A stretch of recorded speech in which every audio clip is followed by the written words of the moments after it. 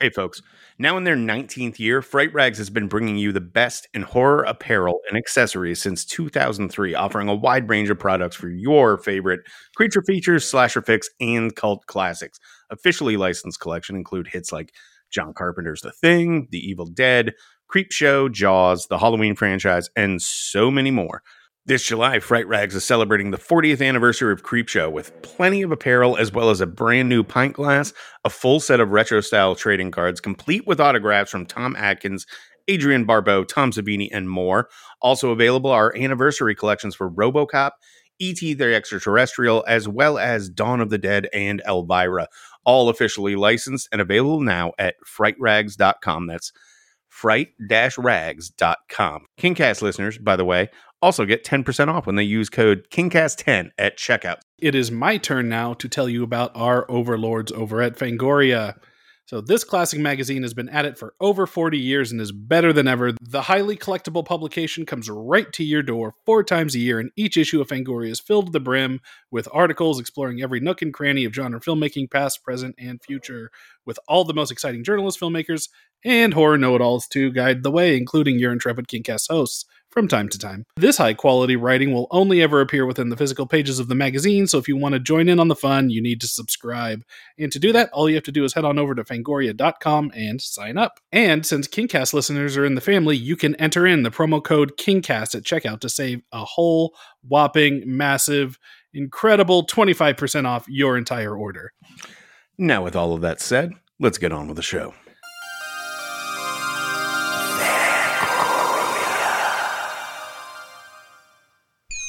Hi.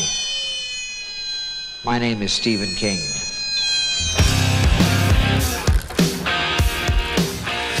The ice is gonna break! Bad Rob!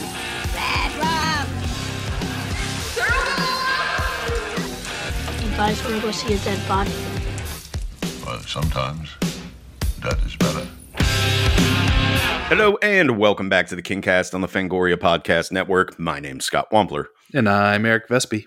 And we are your hosts. Very excited about this week's show, gang. We've got a hell of a guest on board. We're tackling Stephen King's magnum opus. And yes, there will very likely be spoilers in this because this is going to be an all-inclusive conversation. And who knows, maybe there'll be a few chuckles and japes along the way. You've seen or heard our guest in a number of different projects, including the Coen brothers' Hail Caesar, Better Call Saul, Adam Ruins Everything, Tuca and Birdie on social media, delivering what may be the best Trump impersonation in the business. And last, but certainly not least, on Saturday Night Live as one of that long-running show's best new hires in a very long time. Ladies and gentlemen, please welcome to the Kingcast stage, Mr. James Austin Johnson. James, how are you doing today? Hey, everybody. Thank you so much for tuning in to another wonderful episode of Fangoria's wonderful Kingcast program here on the beautiful podcast network known as Kingcast Podcast Networks. I'm James Austin Johnson. With me today are Scott Wampler and Eric Vespi. Everybody. How are you guys doing today? Oh, great. We're doing great. This is our first time doing the show. Thank you. So, first of all, I just want to say that you two are such luminaries in horror podcasting. And, correct. And Stephen King.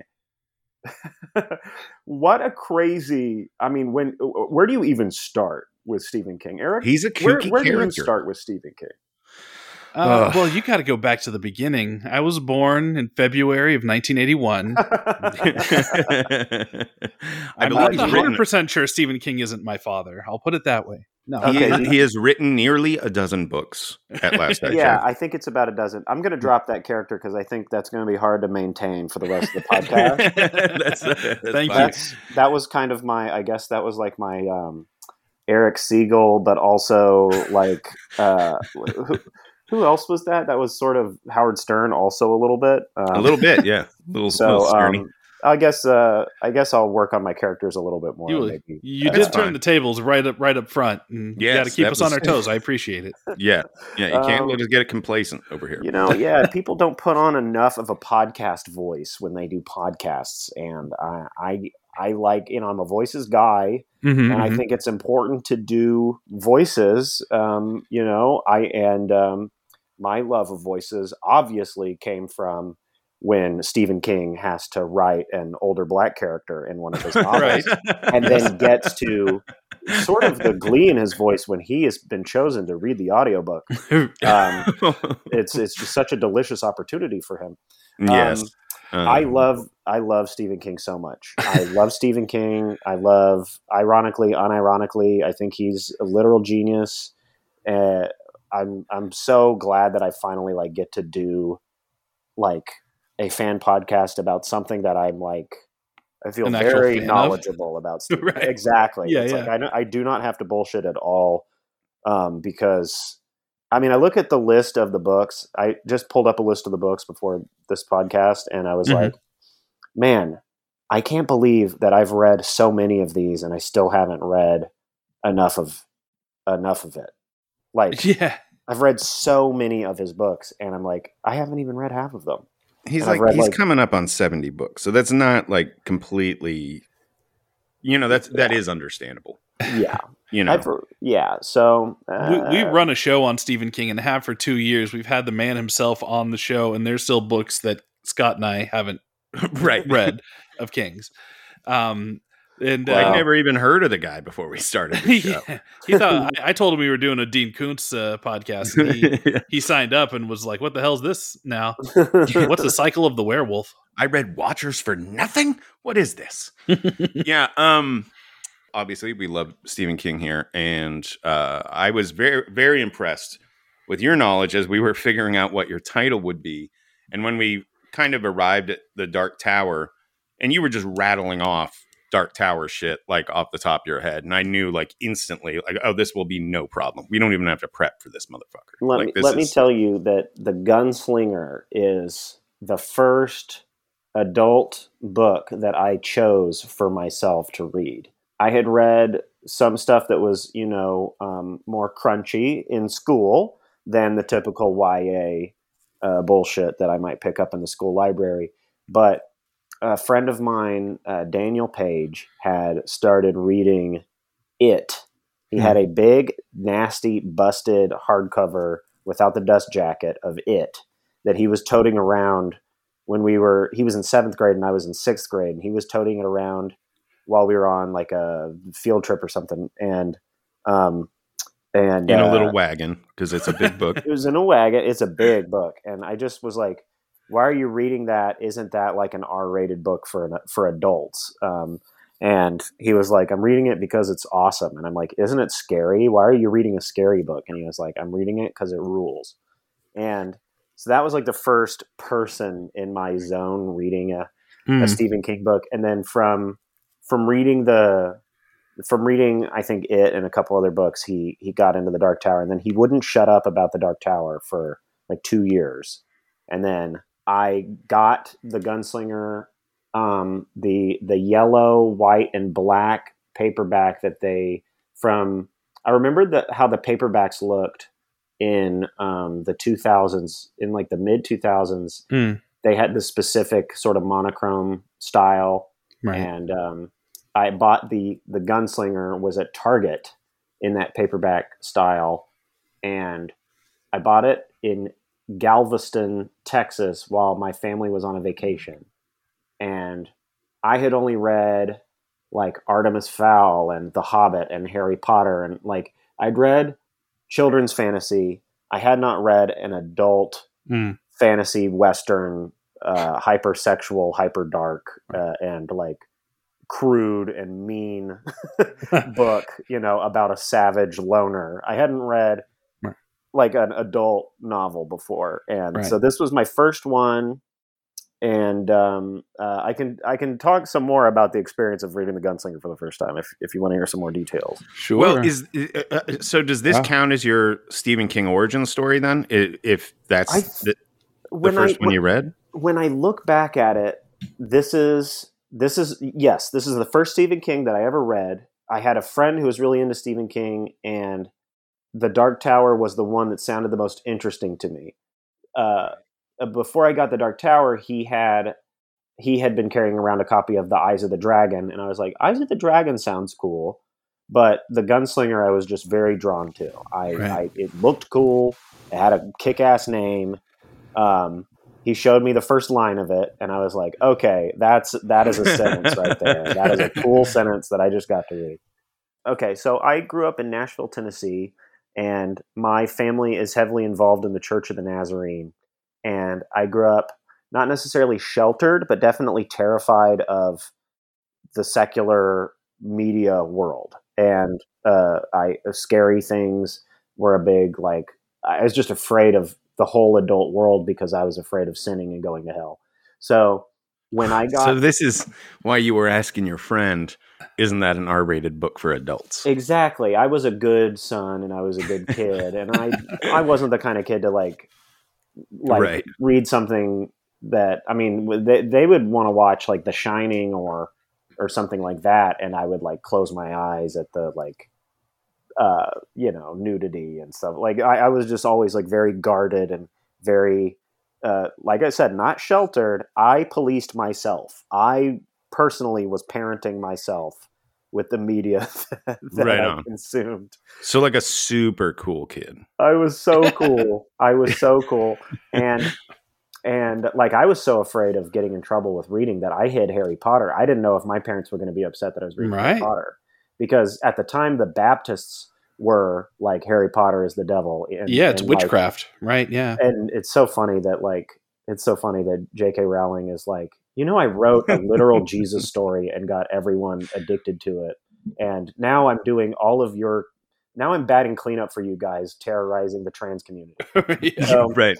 So it was funny that I was afraid that they wouldn't like the J.K. Rowling. But then like, seriously, like the next book I'm reading, this is maybe I think I'm a high schooler when I'm reading this. So I was so serious about my Christian morality at this time that I took a pen anytime I saw something super sexual or a curse word in the Gunslinger, I would mark it out because well, there's that whole section where he performs an abortion with gun barrel. A gun barrel.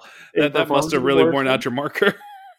He performed an abortion, and on a preacher lady too, no less. On the sexy, terrifying, overweight preacher lady, and I remember like he's like walking into. Is it still called Tull in the? Yes. In the revised, yes. It is called Tull in the revised. Yep. Okay, because I've read both editions multiple times, so sometimes you get confused. What's in the what he changes and what's in the 80s one, what's in the 2000s one.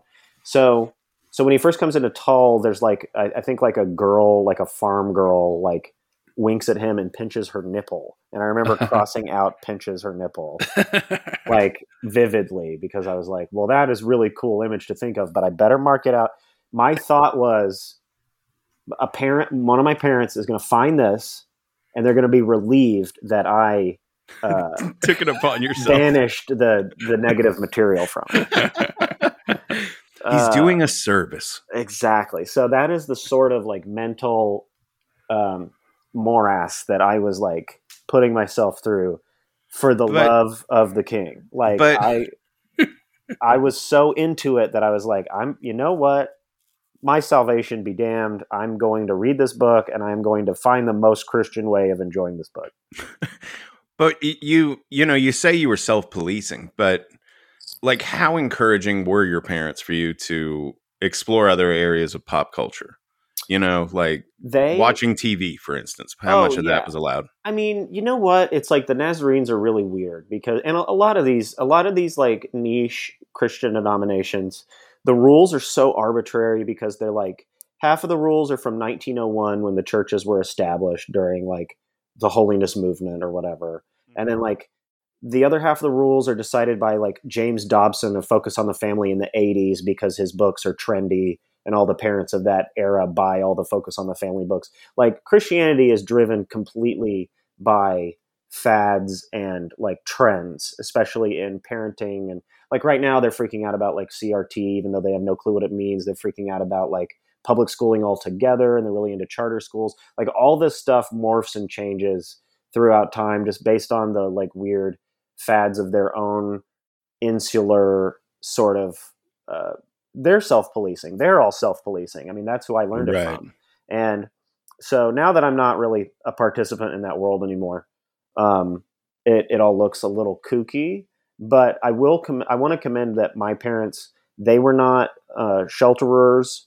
They did not hide the world from me. They wanted their sons to have discernment and judgment. And I maybe had an overabundance of judgment on the media I consumed. Right. They didn't like ground us for going to a PG-13 movie. They were just like, make sure that you're consuming stuff that honors your family, honors your church. And so I really didn't want to break that rule for myself, but I just loved The Gunslinger. From the minute I started it, I just burned through it in like 3 days on this vacation. And by the end of it, I wasn't really certain what I'd read. It is maybe the weirdest one of the entire series.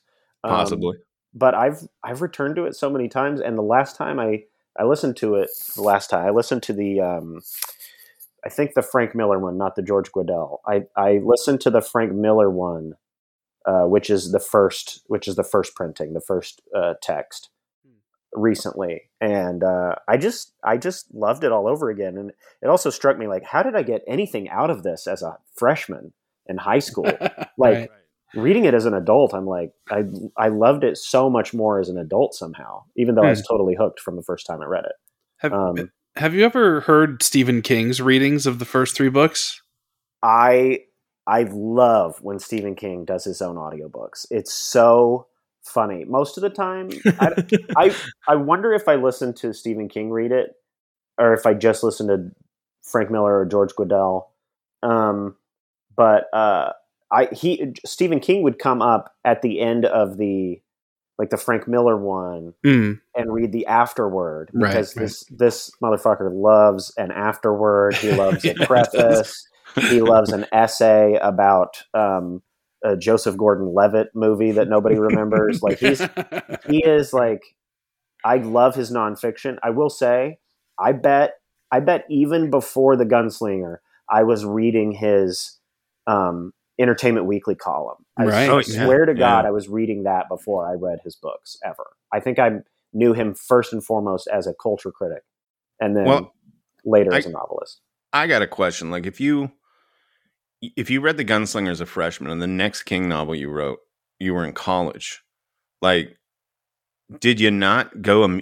Why didn't you go immediately to Drawing of the Three? Because it must have been out by then. No. I did. I read. After The Gunslinger, I read everything by him all through high school. Like, that, okay, gotcha. I didn't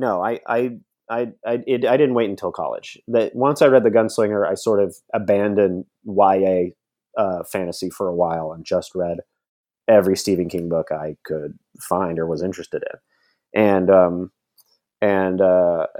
So yeah, I read Drawing of the Three, and I have a personal favorite edition of Drawing of the Three. I don't know if you remember how do you describe the measurements of these books? You're talking about the trade paperback, or the trade paperback that's big. The plume one. The first one that they did. The illustrations in that one are, for my money, those are the definitive art of The Dark Tower to me.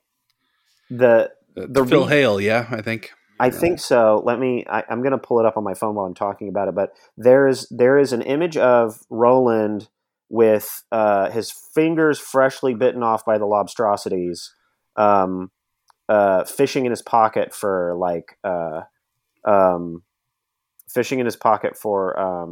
bullets.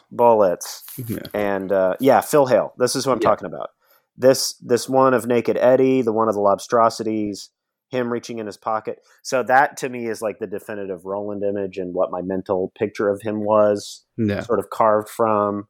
And I like the more expressionistic art style. The one for Wizard and Glass is fairly cool. The weird collages. Right. I think I had trouble with the illustrated edition of The Gunslinger. By the way, I was reading these tiny paperbacks And then when I would be in the mall at Barnes and Noble, I would flip through the big hardbacks to look at the illustrations and the editions that were too expensive for me to own.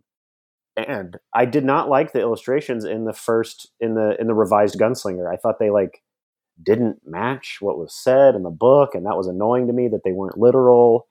You know, it was stuff like Interesting. that. And the drawing of the 3 had different art, and I really didn't like the updated art for drawing of the 3. I loved the one that my friend lent me. He was like, "Read this one.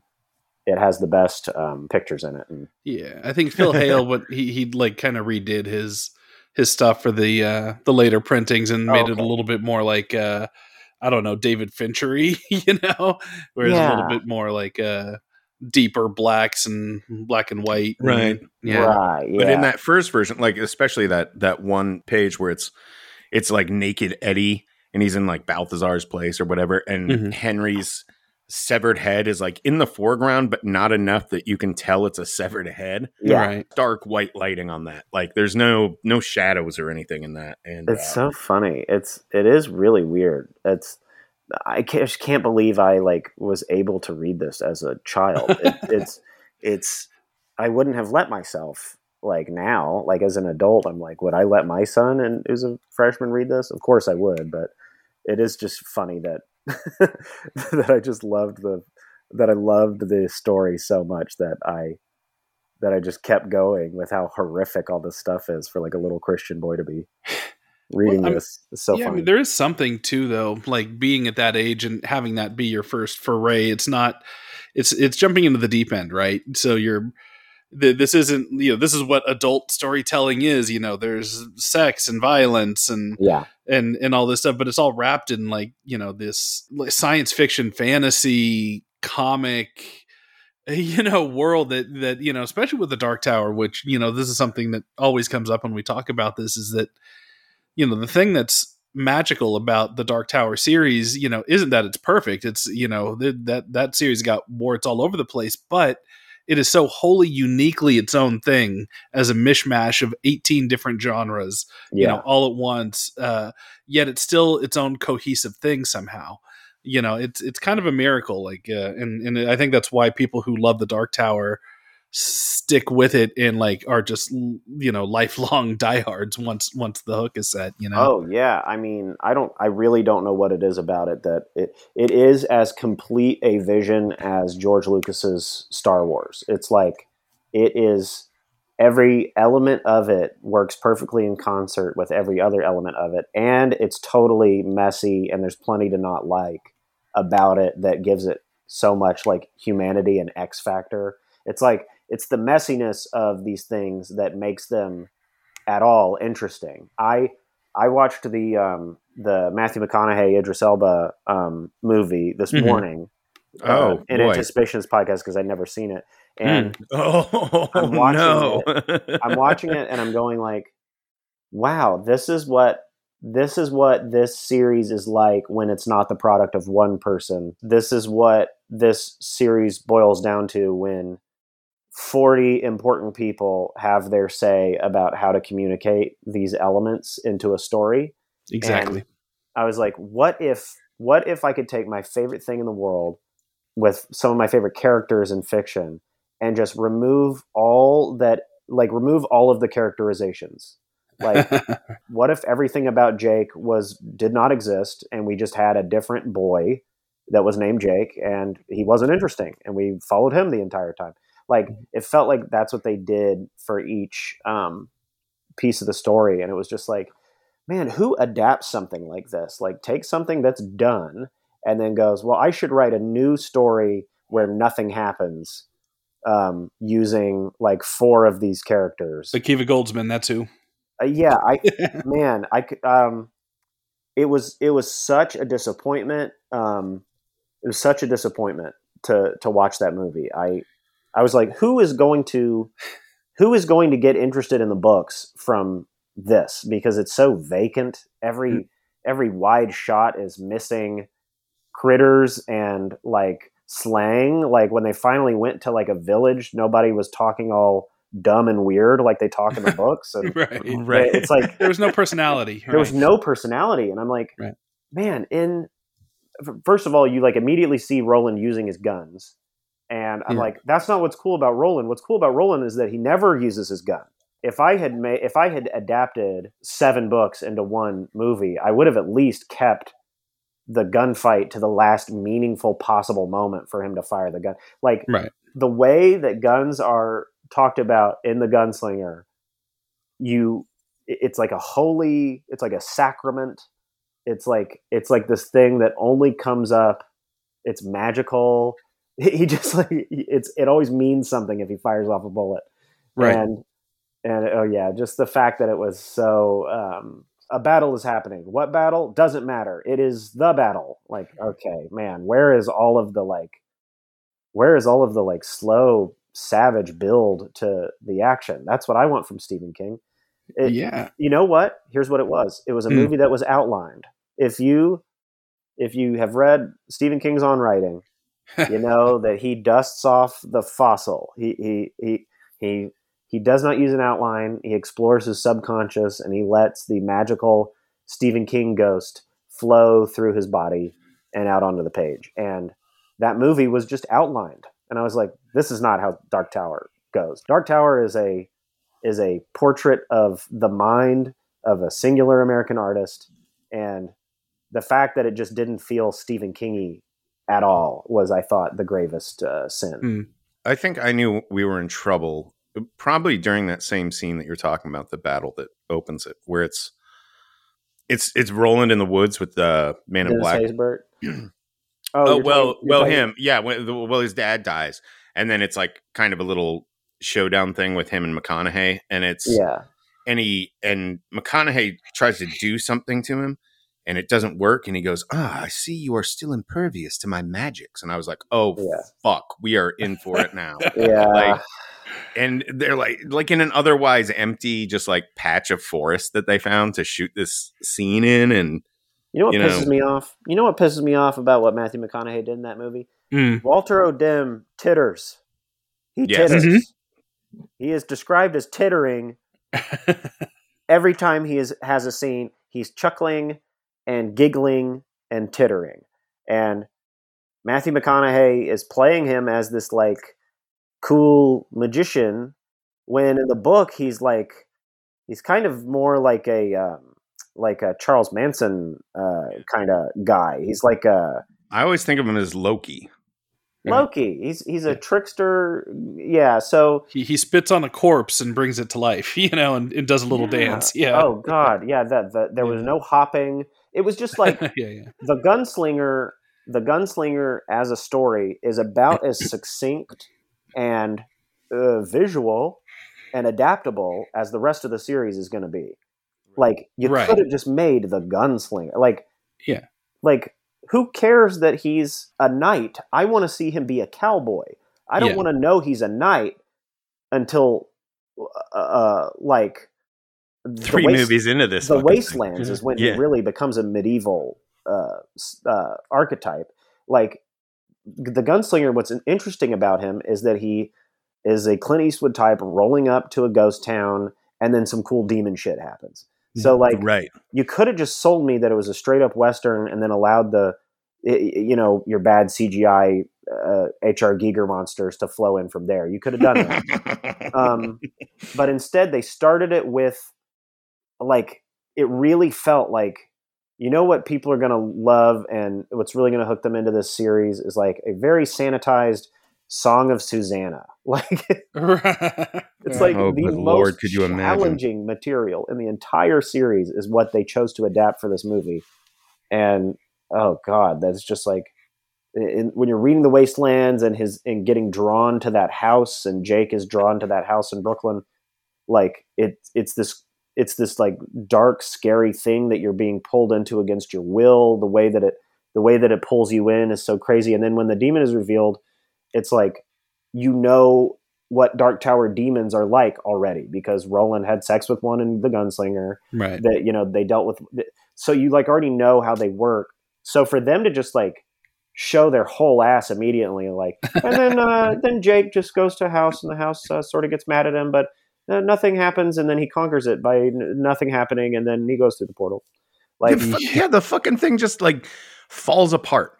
The house on because Dutch Jake's Hill. magic. Yeah.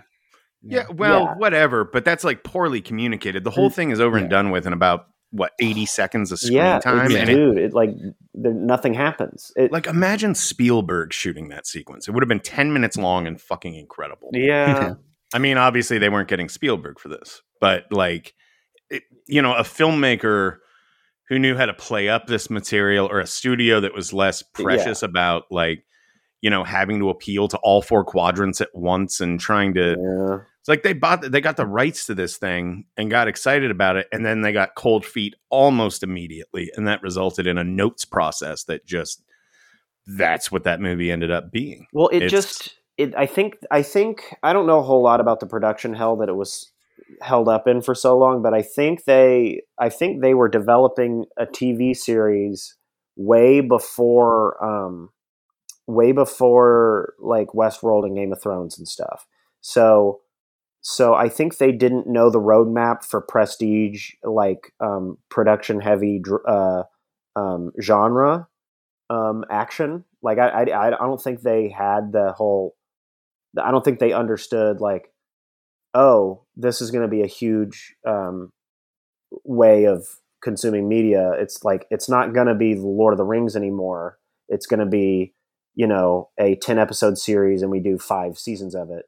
I just don't think that model had really been up and running when I think they first got the adaptation, whoever first got the rights to it. I think you're talking about the era where J.J. Abrams, Damon Lindelof, those guys were Ron Howard. Well, that was a different era because once Ron Howard got involved, then it became like it's going to be movies and an accompanying TV show, which makes no sense. I mean, they kept playing to a person who's going to hate it and sidelining the fans that would have been the word of mouth generators for the series. Like, you can leave it Stephen Kingy and super weird. People will go see. So people love Twin Peaks. People love, like, even Lost has personality and weirdness and funk to it that made word of mouth so easy to. Game of Thrones is weird, and that's what people like about it. It's like that's why it's quirky, and that like the brother and sister are fucking, and right, like they like all of that nasty. And there's zombies, and it's also a palace intrigue thing. It's like people can roll with that kind of thing, and in the perfect world, somebody adapting Dark Tower just needs to look at look at Dune, look at Game of Thrones, look at these things where it's like you get it has to be big, it has to be a broad sweeping thing. It can't be something you do on the cheap, which is why that opening bit with in the Dark Tower movie really sucks. Is that my understanding is that was a light last minute reshoot that they did. And so that was something where they're like, fuck, we have to throw this together. And it could have very well have just been in like the park next to the director's house. You know what I mean? It's like, there's no personality, and they just get some dudes and throw them, throw them in some vague, cowboy / cavalry looking gear and throw them in the, in the background on the ground and, have a close up conversation, nothing but medium close ups between Dennis Haysbert and Idris Elba. It just feels small, and you need something that's sweeping. You need something that's big and grand. Look at the first season of Westworld. It's like, that's kind of what, the tone that the Dark Tower should be. Everybody has an interesting face, there's a quiet menace to Ed Harris in that, you needed that in Man in Black. I kind of get what McConaughey was doing. Because I think he was playing the Man in Black as Randall Flagg, which he very well could be and probably is the same character, but Randall Flagg didn't play, each one of his personas the same way. You know what I mean? Yeah. But he was essentially playing Randall Flagg from The Stand as the Man in Black. Yeah.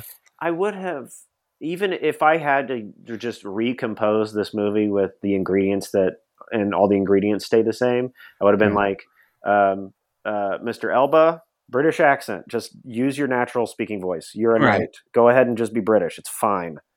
We'll accept that you're a cowboy. It's actually probably better if you're British because in the books, everyone is constantly reacting to the way you mispronounce and can't read things. And like, look at Keflex and say Cheflet. And, Right. you call a sandwich a Tudor fish popkin. Yeah. It's like, let him be British. That would have made more sense. And then like with some vestigial remnant of the high speech or whatever that could be. with Matthew McConaughey, like, don't play him evil at all. Be a Texan and giggle at things people are saying, and then at the last minute tell someone to stop breathing, and they stop breathing. You know what I mean? Like, Right. he could have just played himself, and it would have been more menacing and compelling because, he's a great actor. I think that's what was frustrating, is like, I'm watching all of these good people like just try to get a paycheck and get out of here before they're asked to do another one of these movies. And it was a bummer. But Yeah. the books get to just stay the books. At least the movie didn't like ruin the books for everybody. Oh, you couldn't do that. But what did you think of Idris as the gunslinger beyond the British accent note? I thought he was a good choice. I mean, it's definitely got to be someone humorless, and I think he is an actor who can play humorless While still being charismatic, though. while still being appealing, because there is that intense romanticism to Roland. So I do think he has to be a hunk. So it would, Yes. even though in the book they say he's not a hunk, I'm like, I don't know. He bangs every chick he comes across, so I'm pretty sure he's a hunk. Roland's cleaning up out there. Yeah, he is. So I do think Roland needs to be a hunk and somebody who is like a straight dramatic character. That said, Jake is a silly goose, and I felt like they made him in the Dark Tower movie into like a kid from like Sinister or something He's like that. He's a mopey downer. Yeah. He's a mopey horror child, and Jake is like constantly bugging Roland about fucking Chewbacca and stuff and bowling. Right. And like, so the Jake could have been the moment for the levity, is like having this, and also it is so anticlimactic how they end up together, and it's so cool in The Gunslinger that like Jake is a dead boy who is actively trying to like reconcile with the fact that he died. Like, he remembers his death, Right. and he thinks he's in hell, and there's none of that like cool kid struggle happening with the boy. He's just, another the chosen one must find the sword. It's like, hey, listen, I know we like Star Wars, and I know that Joseph Campbell is like a good sort of guidepost for a screenwriter who's in screenwriting school, but not every single fantasy movie has to be about a chosen one finding a sword and stopping the darkness from winning. Like, you could just let this kid be an interesting boy whose chest was being crushed, and now he's in the middle of the desert with Roland, and maybe he'll die again. I didn't finish the movie. I turned it off because I was like, I've seen enough. I watched the first hour, and I was just like, I know they don't make another one, so what the hell am I watching? You probably might have missed some of the best stuff, or you cut it off right at the best stuff, which is when Roland goes into Jake's world, and you get a little bit of that fish out of water stuff from the Drawing of the Three. Well, you know what? I've seen that Nick Cage Sorcerer's Apprentice, and that's sort of the same deal. Yeah, you've gotten that.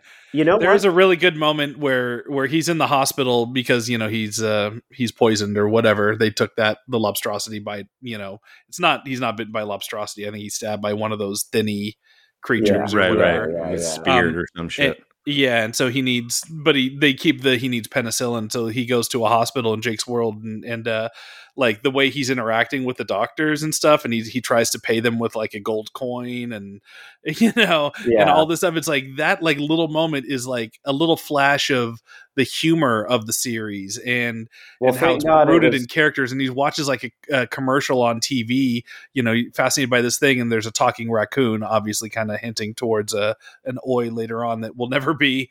But he was just like, the animals still talk in this world, and all this stuff, where it like in that one little moment it fleshes out the midworld stuff more, than it actually, the 8 to 10 minute scenes that seem to take place in it.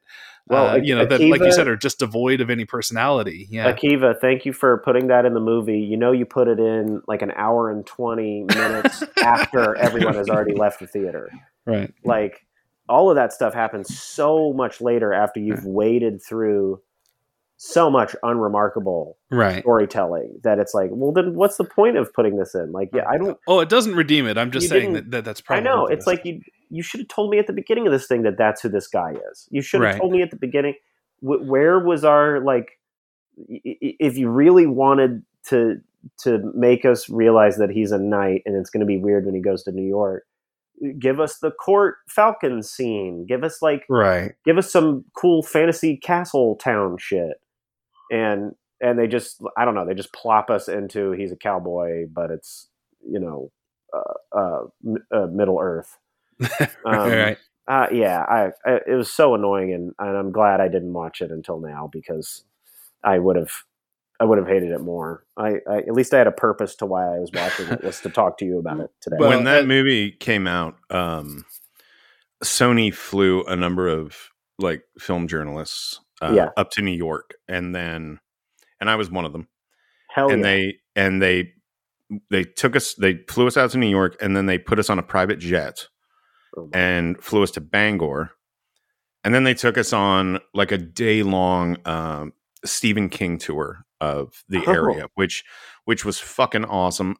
We've talked about this on the show before. It's called SK Tours. It's up in Bangor, Maine. Like, if you ever get a chance to do it, by all means do that shit, because it'll blow your mind. Now that I live in New York City, I could actually go do something like that. So that I'm gonna have to do that. Well, we'll talk about that a little more off the air when we're done, because I might have some information that you would enjoy. But at the end of this, they took us out to the Chinese restaurant where that from it. Yeah, from it, that King had based the, Jade of the Orient or whatever it was called on. And then they took us over to a movie theater that was completely empty. And we sat down in the first 2 rows of seats. And then Stephen King walks into the room and sat there and just, answered whatever questions we could shotgun at him over 30 minutes. Then we went over to another theater in the same building and watched The Dark Tower with him and an audience. Then they put us on the jet and flew us back to New York. And on the jet back to New York, after all of that, after whining and dining like these, like the most hardcore Dark Tower fans that they could find within the film journalism, space. Minus Vespi. Vespi should have been there. He didn't get an invite. We still don't know why. Fuck Sony. Sony can rot in hell. Suck a dick, Sony. And they went like person to person asking, like, what did we think of the movie? And somewhat shamefully, some of my compatriots, my colleagues, were like, "Oh, I loved it," and blah blah blah. And I'm like watching these conversations happen as they're like working their way up the row, just like losing my fucking mind. Like, what are you people talking about? And when they finally got to me, I was like, "You got problems here, man. I don't know what to tell you." Like, this movie, and like they like sat down across from me, and I just like prattled on for a good 15 minutes about like all the ways in which this had gone wrong. They did not seem surprised by any of it. Yeah, they knew. But like, if we rewound time back to when I was like, say, I don't know, 19 years old, 20 years old, and told me I was going to go through that whole trip, and at the end of it, I still wasn't going to like the Dark Tower movie, I would have told you were fucking insane. Right. Like, how could all of that happen? And then we see this thing, and it still wouldn't be like, it still wouldn't like blow your skirt up. You know what I'm saying? Yeah. So it's like, how do you fuck up that bad? Well, they found a way to do it, but by not spending any money. I mean, I think I think that's ultimately what it was. I think they wanted you to come there and be impressed with the trip, and then be like, well, do you think that enough of you will write enough positive material about this that the hardcore Stephen King fans will show up to watch this movie that we did not make for them, and Nope. Help us recoup our losses on this clearly dog shit excursion? And we want to keep Stephen King happy, because every 5th movie we make of his is one of the best movies of all time. So like, we want to keep the highest grossing movie in the genre. Yeah. Exactly. So he's important, even though he's the most important horror like person, period, in American fiction. They still are not going to give him the full like spread to make his magnum opus. They're still not going to do for him what they did for like Peter Jackson when he made the Lord of the Rings, which, I mean, Peter Jackson's Lord of the Rings is the best it has ever gone when you have given the right filmmaker the right thing that seems unadaptable and told them to adapt it for cinema. I think that Peter Jackson's Lord of the Rings is like, that's the best that's ever gone. He managed to usher that huge Bible through the Hollywood channels, release it through the Hollywood system, and it has one person's stamp. It has one visionary's like vision, and it's carried all the way through. Everything that needs to be cut is cut. Everything that needs to be there and more is in there. And they even have the option of watching the 4.5 hour versions versus the 3 hour theatrical cuts. Like, and each cut's great, like great in their own different ways. Yeah, so the theatricals are great, and the extended ones are awesome. So yeah, it's like Stephen King is like arguably has generated much more like income and interest than J.R.R. Tolkien. Like Stephen King is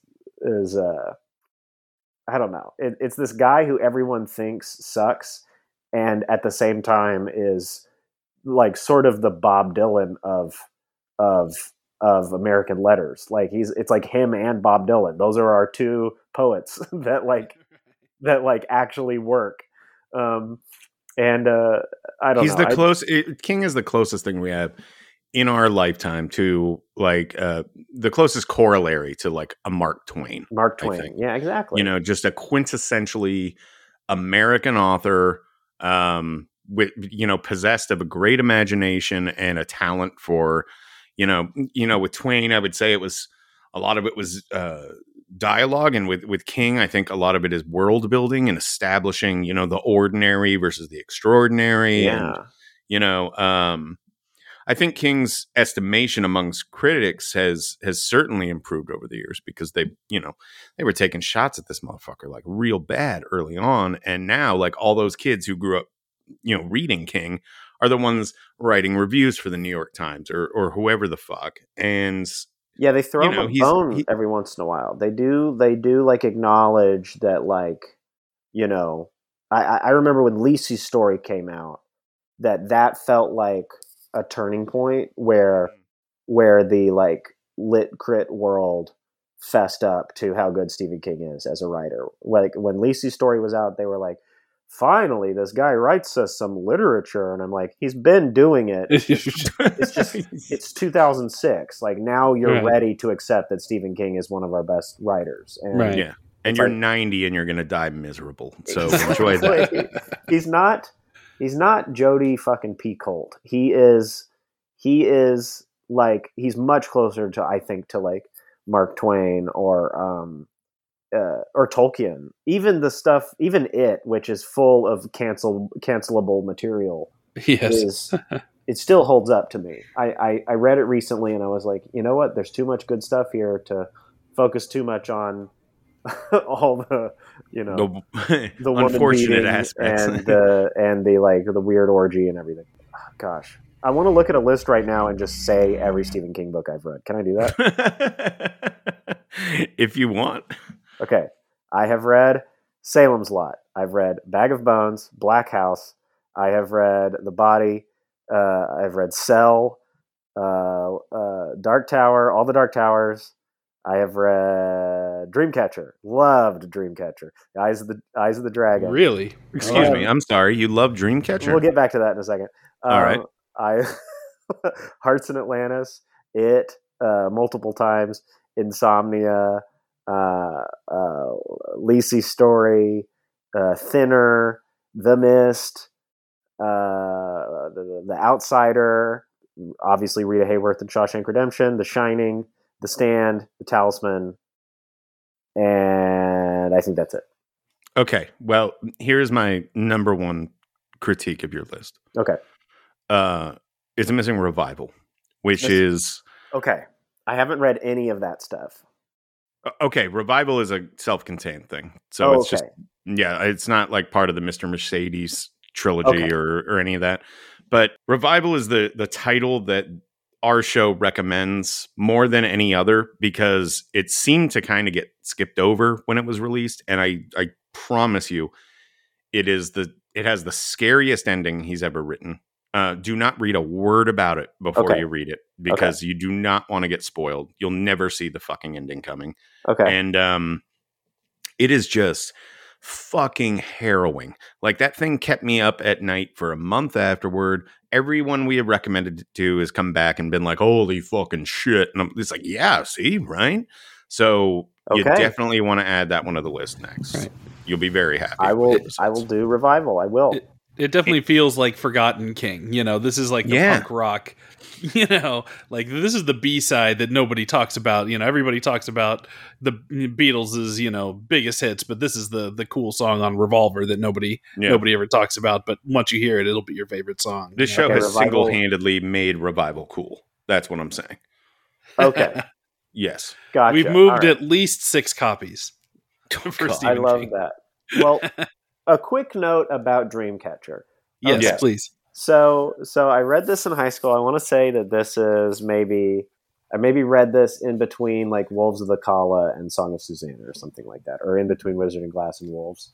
I bought it from the bargain section at Barnes and Noble for like $2.99. I had a giant hardback of it, and I brought it with me to church camp, and I would like just skip entire like chapels and like rec activities to like sit in my little cabin room and read Dreamcatcher.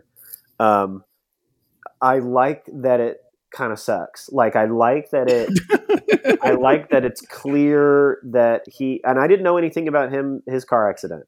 So I didn't know that. Wait, what? How? Because it's not like I spent all night Googling Stephen King. I mean, but that was like national news. But I was like a sophomore in high school. Like I just was like unplugged from the world. All of my like Stephen King knowledge was from like just checking out the books and reading them at face value. So after I read Dreamcatcher, my buddy Daniel, who was much more connected to stuff like news stories, was like, yeah, he was hit by a van, and you can actually like tell when the book gets really weirder and stranger, like that he was writing the rest of it on pain pills, like in a hospital bed. Well, I got news for your buddy Daniel. Like, he wrote that book entirely longhand while on painkillers. Yeah, like the whole fucking book. It's not like halfway through, you know, he got hit by a van. Well, maybe I got that wrong, but I mean, sure. It is Stephen King on pain pills again. I think that's what I like about it is sober King's return to drug fiction, and I think I just think that's fun. I don't know. I remember it being fun. I remember it being like, oh, he's sort of like, I started to see the seams of how he composes a little bit. And I was like, I get it. He's sort of picking the things he likes to do in novels. There's like flashbacks to when we're kids. There's, you know, like a group of boys with a childhood secret, you know, and then what they're like as adults. I thought as a high schooler, I loved all the stuff of like the government showing up, the whole storyline with like the feds, you know, trying to control the alien thing. I loved the shit weasels, and I really liked the like library in is it Jonesy's mind or is it a different kid? Mm-hmm. The Memory Palace. I loved the Memory Palace. I thought that was great. And honestly, when you think about him sitting alone in a hospital bed on drugs, I mean, that's got to be where the Memory Palace comes from, because he had to just be living in it. So Dreamcatcher, I have a soft spot for Dreamcatcher. I don't think it's the mess that a lot of people think it is. I do. I think in spite of it being a mess, Well, I just think we need to like change how we look at messes in general.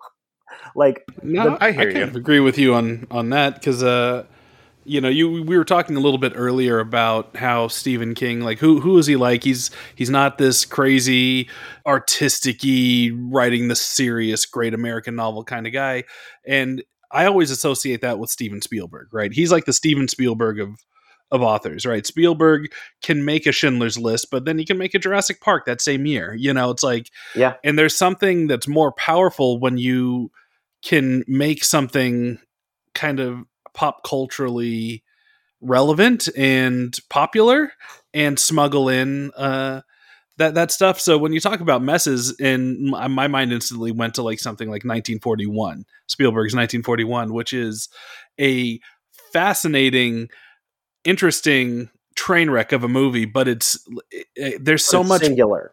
But it's singular. It's very much what we were talking about Dark Tower. But it's singular. It is its own thing. It is, warts and all. It's weird. It's got personality. It's its own thing, So it's like, I can never look at, because 1941's always brought up as like, oh, that's Spielberg's flop. And it was the first time that, he failed and it's a bad movie. I'm like, no, that's not a bad. You want to see a bad Spielberg movie, go watch Kingdom of the Crystal Skull. And the reason why that, doesn't work is because it has no real personality. He's trying to give Indiana Jones fans the movie he thinks that they want versus making an Indiana Jones movie that they'll be a fan of. It's weird. I'll just take singular over anything, and I'll even argue that Crystal Skull has singularity to it. It's just compared to his other works, it's a lesser work.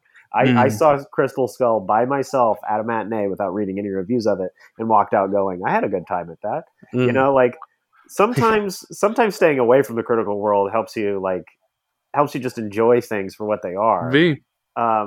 I really liked Frank Miller's The Spirit just because. Oh my God. Just because it's its own thing. Well, it's its own thing. That's a lame copy of what he gleaned from Rodriguez on Sin City, though. Of course, yeah. and he's like, he's super. He's got plenty of cool political opinions you can make. Yes, I was on the set of The Spirit. I visited that. Oh, set. Really?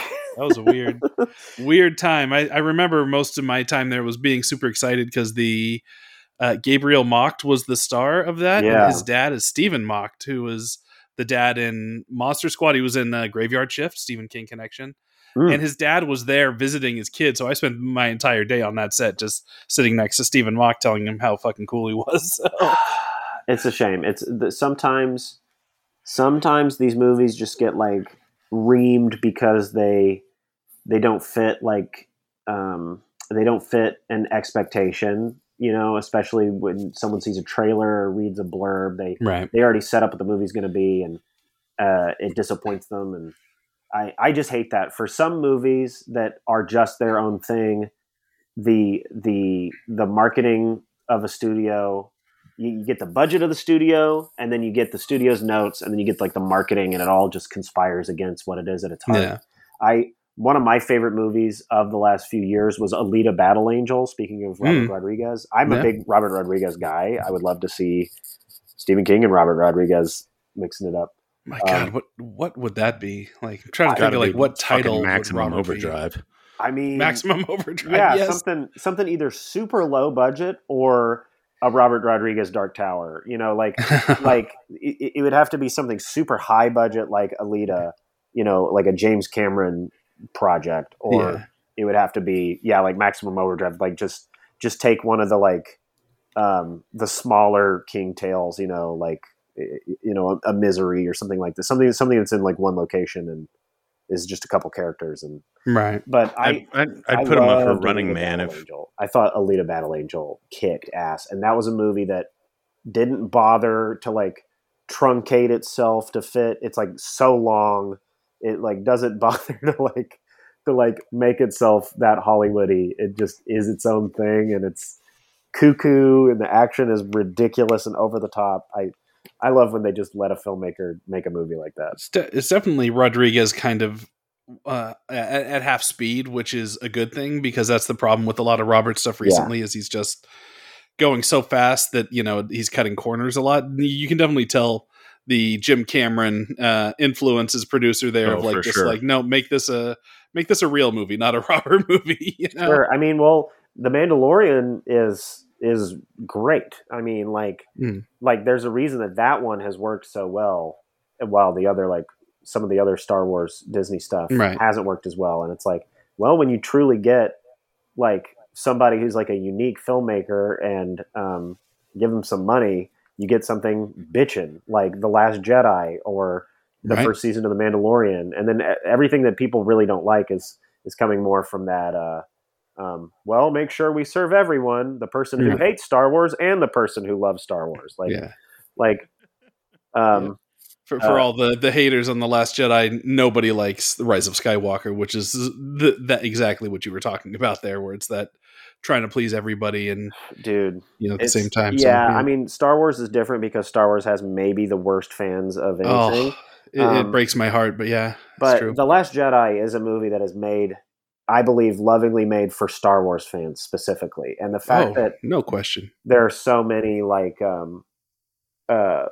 politically activated incel guys who are really into Star Wars, who were like, oh, I saw an Asian person in it, I better freak out about this movie for the rest of my life. You know what I mean? Let's hound her off of Instagram. Let me personally torture someone who had zero creative oversight over my thing that I'm mad that Luke doesn't flip that way, so I'm going to torture an improviser in Los Angeles for the rest of my life.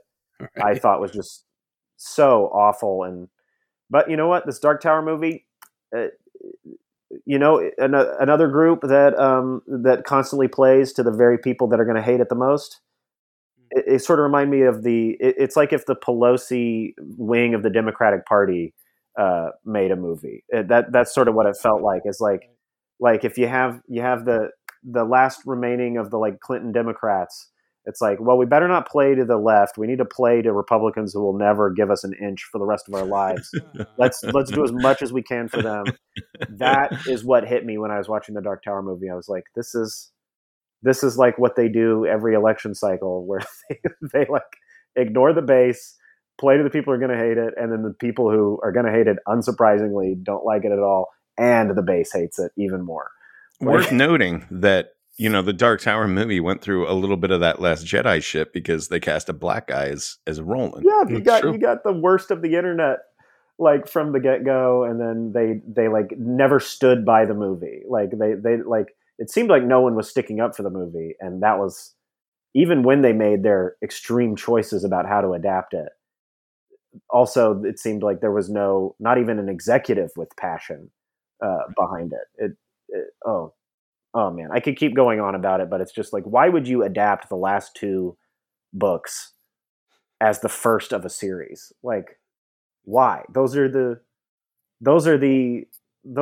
challenge level for the people who already like the series. The people who already like the series tend to get to 6 and 7 and go like, why do I like this again? And push through. You know what I mean? This is actually a great segue because we've talked about the first 3 books of the series, which I believe Eric also. We look at the Dark Tower series as kind of split into 3 parts, right? Okay. You've got the first 3 novels, then you've got Wizard and Glass, which is very, very much its own thing. My favorite one. And then you have favorite one. Yes, certainly the best written, I think. Not my favorite. That would be Drawing of the 3, I think. But I do think Wizard and Glass is the best, the most. Drawing of the 3, my favorite one.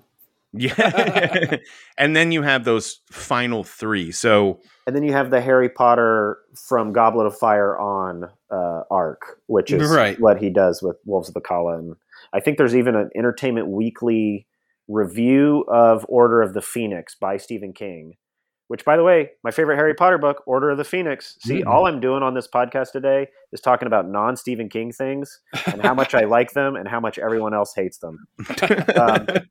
But Stephen King's review of Order of the Phoenix, I think, is the time that he mentions in print that's how he figured out how he was going to finish The Dark Tower. That's fucking crazy to me. That he read Order of the Phoenix and he was like, that was the keystone. My Dark Tower cycle. I mean, Well, I guess it makes sense why there's Sneetches in Wolves of the Calla. Then. Duh. I mean, yeah, and lightsabers and Doctor Doom, and it's man. the Wolves of the Calla is the most like pop culture infested of any of the books, I think. Which works for it and also works to its detriment, depending on how you're looking at it. But I like it. I think that you could look at it from, you sort of described a story sections, like story categories of the Gunslinger, where you have it starts as a sort of philosophical fantasy vignettes, and then it goes to Wizard and Glass, which is his big sort of Mexican telenovela Western Louis L'Amour Lonesome Dove kind of thing. And then it goes into the Harry Potter Voldemort arc. So I think you could almost do tone categories with the books too, because tonally they're all very different from each other. Like the Gunslinger, the first one, and I want to say like Susanna and the Dark Tower, those all have their own. Those have to me the philosophical tone to them. Like they're very plodding, like slow. They're slow, and there's a lot of just one-on-one conversations with the devil about the nature of existence, and they're pretty light on action. But when they do have action, it's interesting. But for the most part, it seems like these are just ways for Stephen King to explore his like philosophy of storytelling and stuff like that. Mm-hmm. And then you have like the kooky action books, which I think are Drawing of the Three, Wastelands, and Wolves. I think Wolves and Wastelands have a lot in common with each other. Yeah. It's truly where he gets into world building in those books. Like with the Wastelands, that's truly when he got to like a settlement in Midworld, and he was like, what is a settlement where people have actually gathered? How do those work in this world?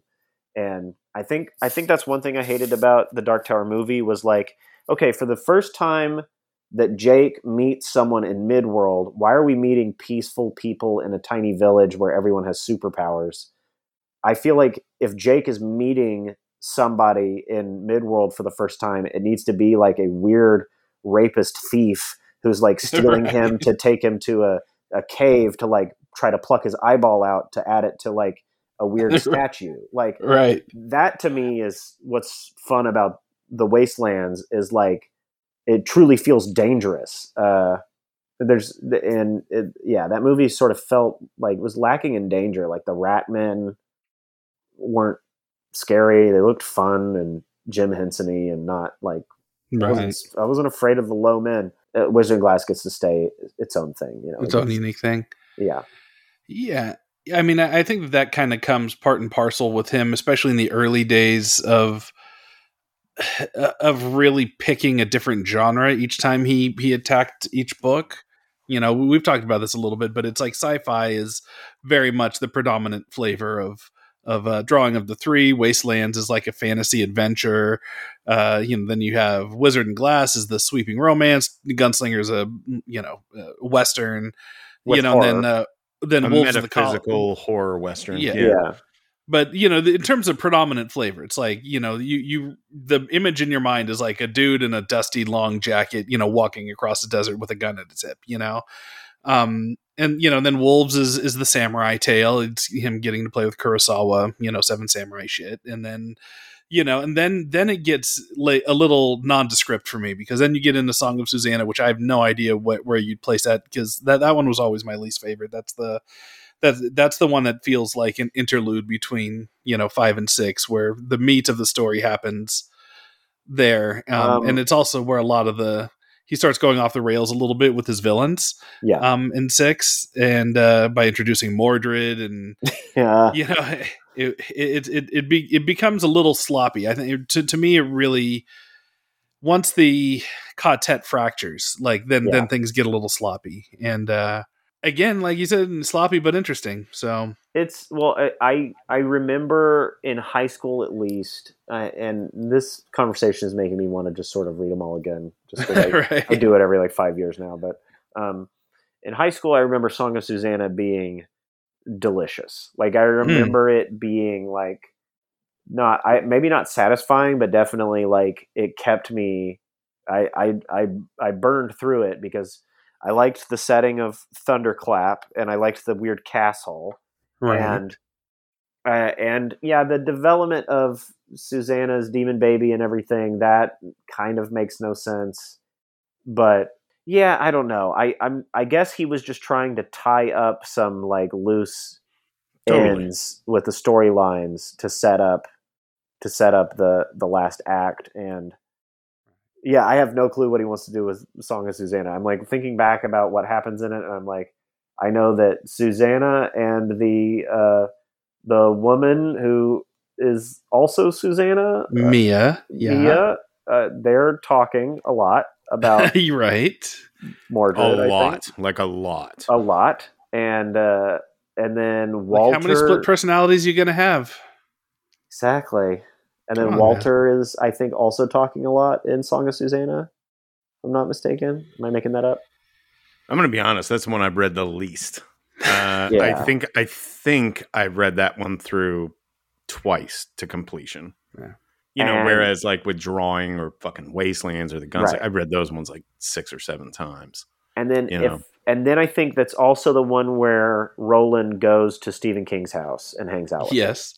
Yeah, and that's also the one where it is revealed that Roland and his team caused 9/11 by putting the grapefruit in a locker in the World Trade Center. Yeah. Whoops. Yeah, they caused 9/11. Yep.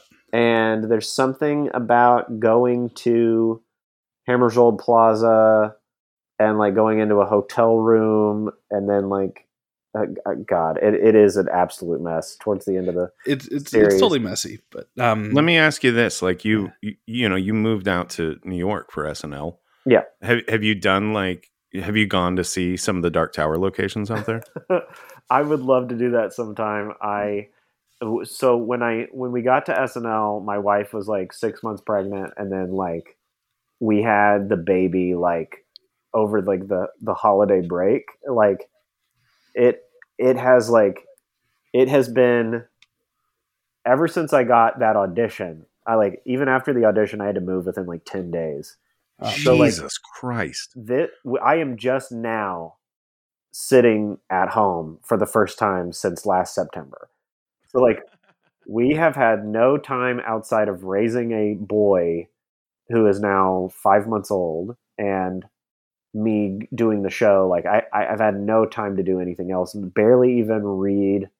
I've tried to, I do my best to read when I can. And there's some downtime in my dressing room, like in between scenes and stuff, but it's like, it's so hard. I would love to do a full Dark Tower tour. I think I'll try that when we're there for a month before the show starts back again.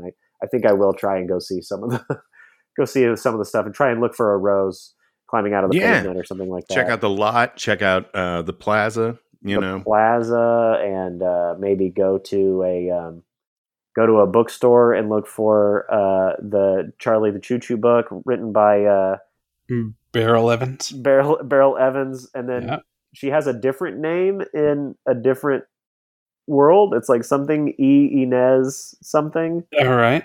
Claudia E. Inez. E. Inez. Which is interesting because E, like just Y, is like and in Spanish. I know. So it's like Claudia and Inez in this economy.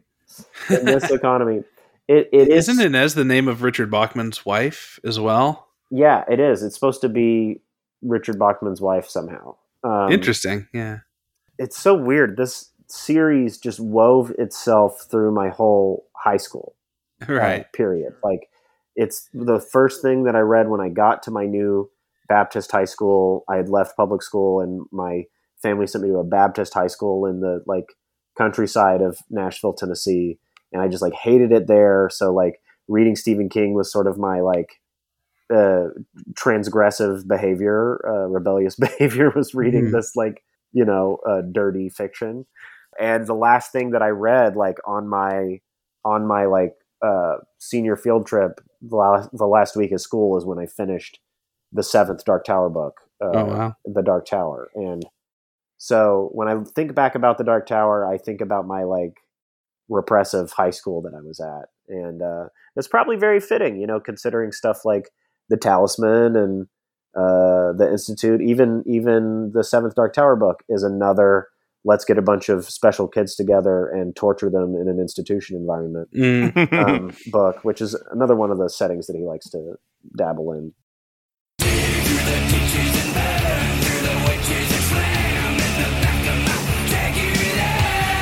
That's right, folks. It's time for the mid-roll ad read brought to us by the dulcet tones of Mr. Robert Zombie and his beautiful Dragula. Folks, let's talk microdosing, which is something that, that I would definitely encourage most people to consider at this junction in time. While you might associate the term microdosing with psychedelics, this week's sponsor, the good folks over at Lumi Labs, whose microdose gummies deliver perfect entry-level doses of THC that'll have you feeling just the right amount of good and relaxed, are doing something different. Their microdose gummies are great for creativity, alleviating minor pains, and, taking the edge off the good old-fashioned constant anxiety we are all feeling these days at all times. Vespi and I received some of these in the mail, and I can tell you firsthand that these gummies taste great. I'm a big fan of the watermelon one in particular, as I believe I've mentioned before. And since they've arrived, I've gotten into the habit of taking one before I go to bed just to make falling asleep easier. And oh boy, could I use some help on that front these days. And I never wake up with the lethargic feeling that you sometimes get when you get way too elevated before bedtime, which is frequently a problem for someone such as myself. But Lumi's microdose gummies really seem to be hitting the sweet spot for me as of late, especially at bedtime.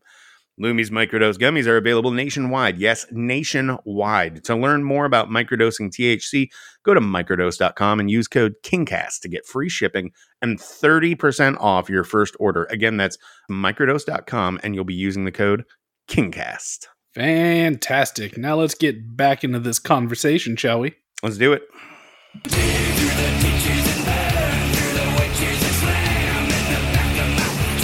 Let's talk about the final book in the series a little bit.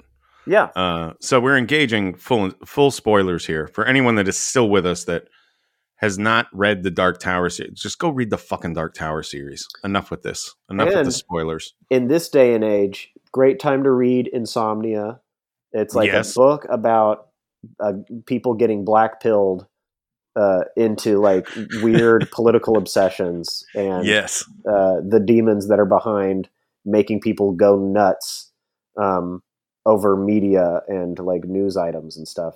I found myself thinking about Insomnia so much this year, not only because I'm a little stressed out, but like it's just a great book about being stressed out and being prone to stressful dreams, and then also across the entire spectrum of American life, how everyone has become intensely, vibrantly, politically activated without a whole lot of knowledge, like just purely on an emotional level.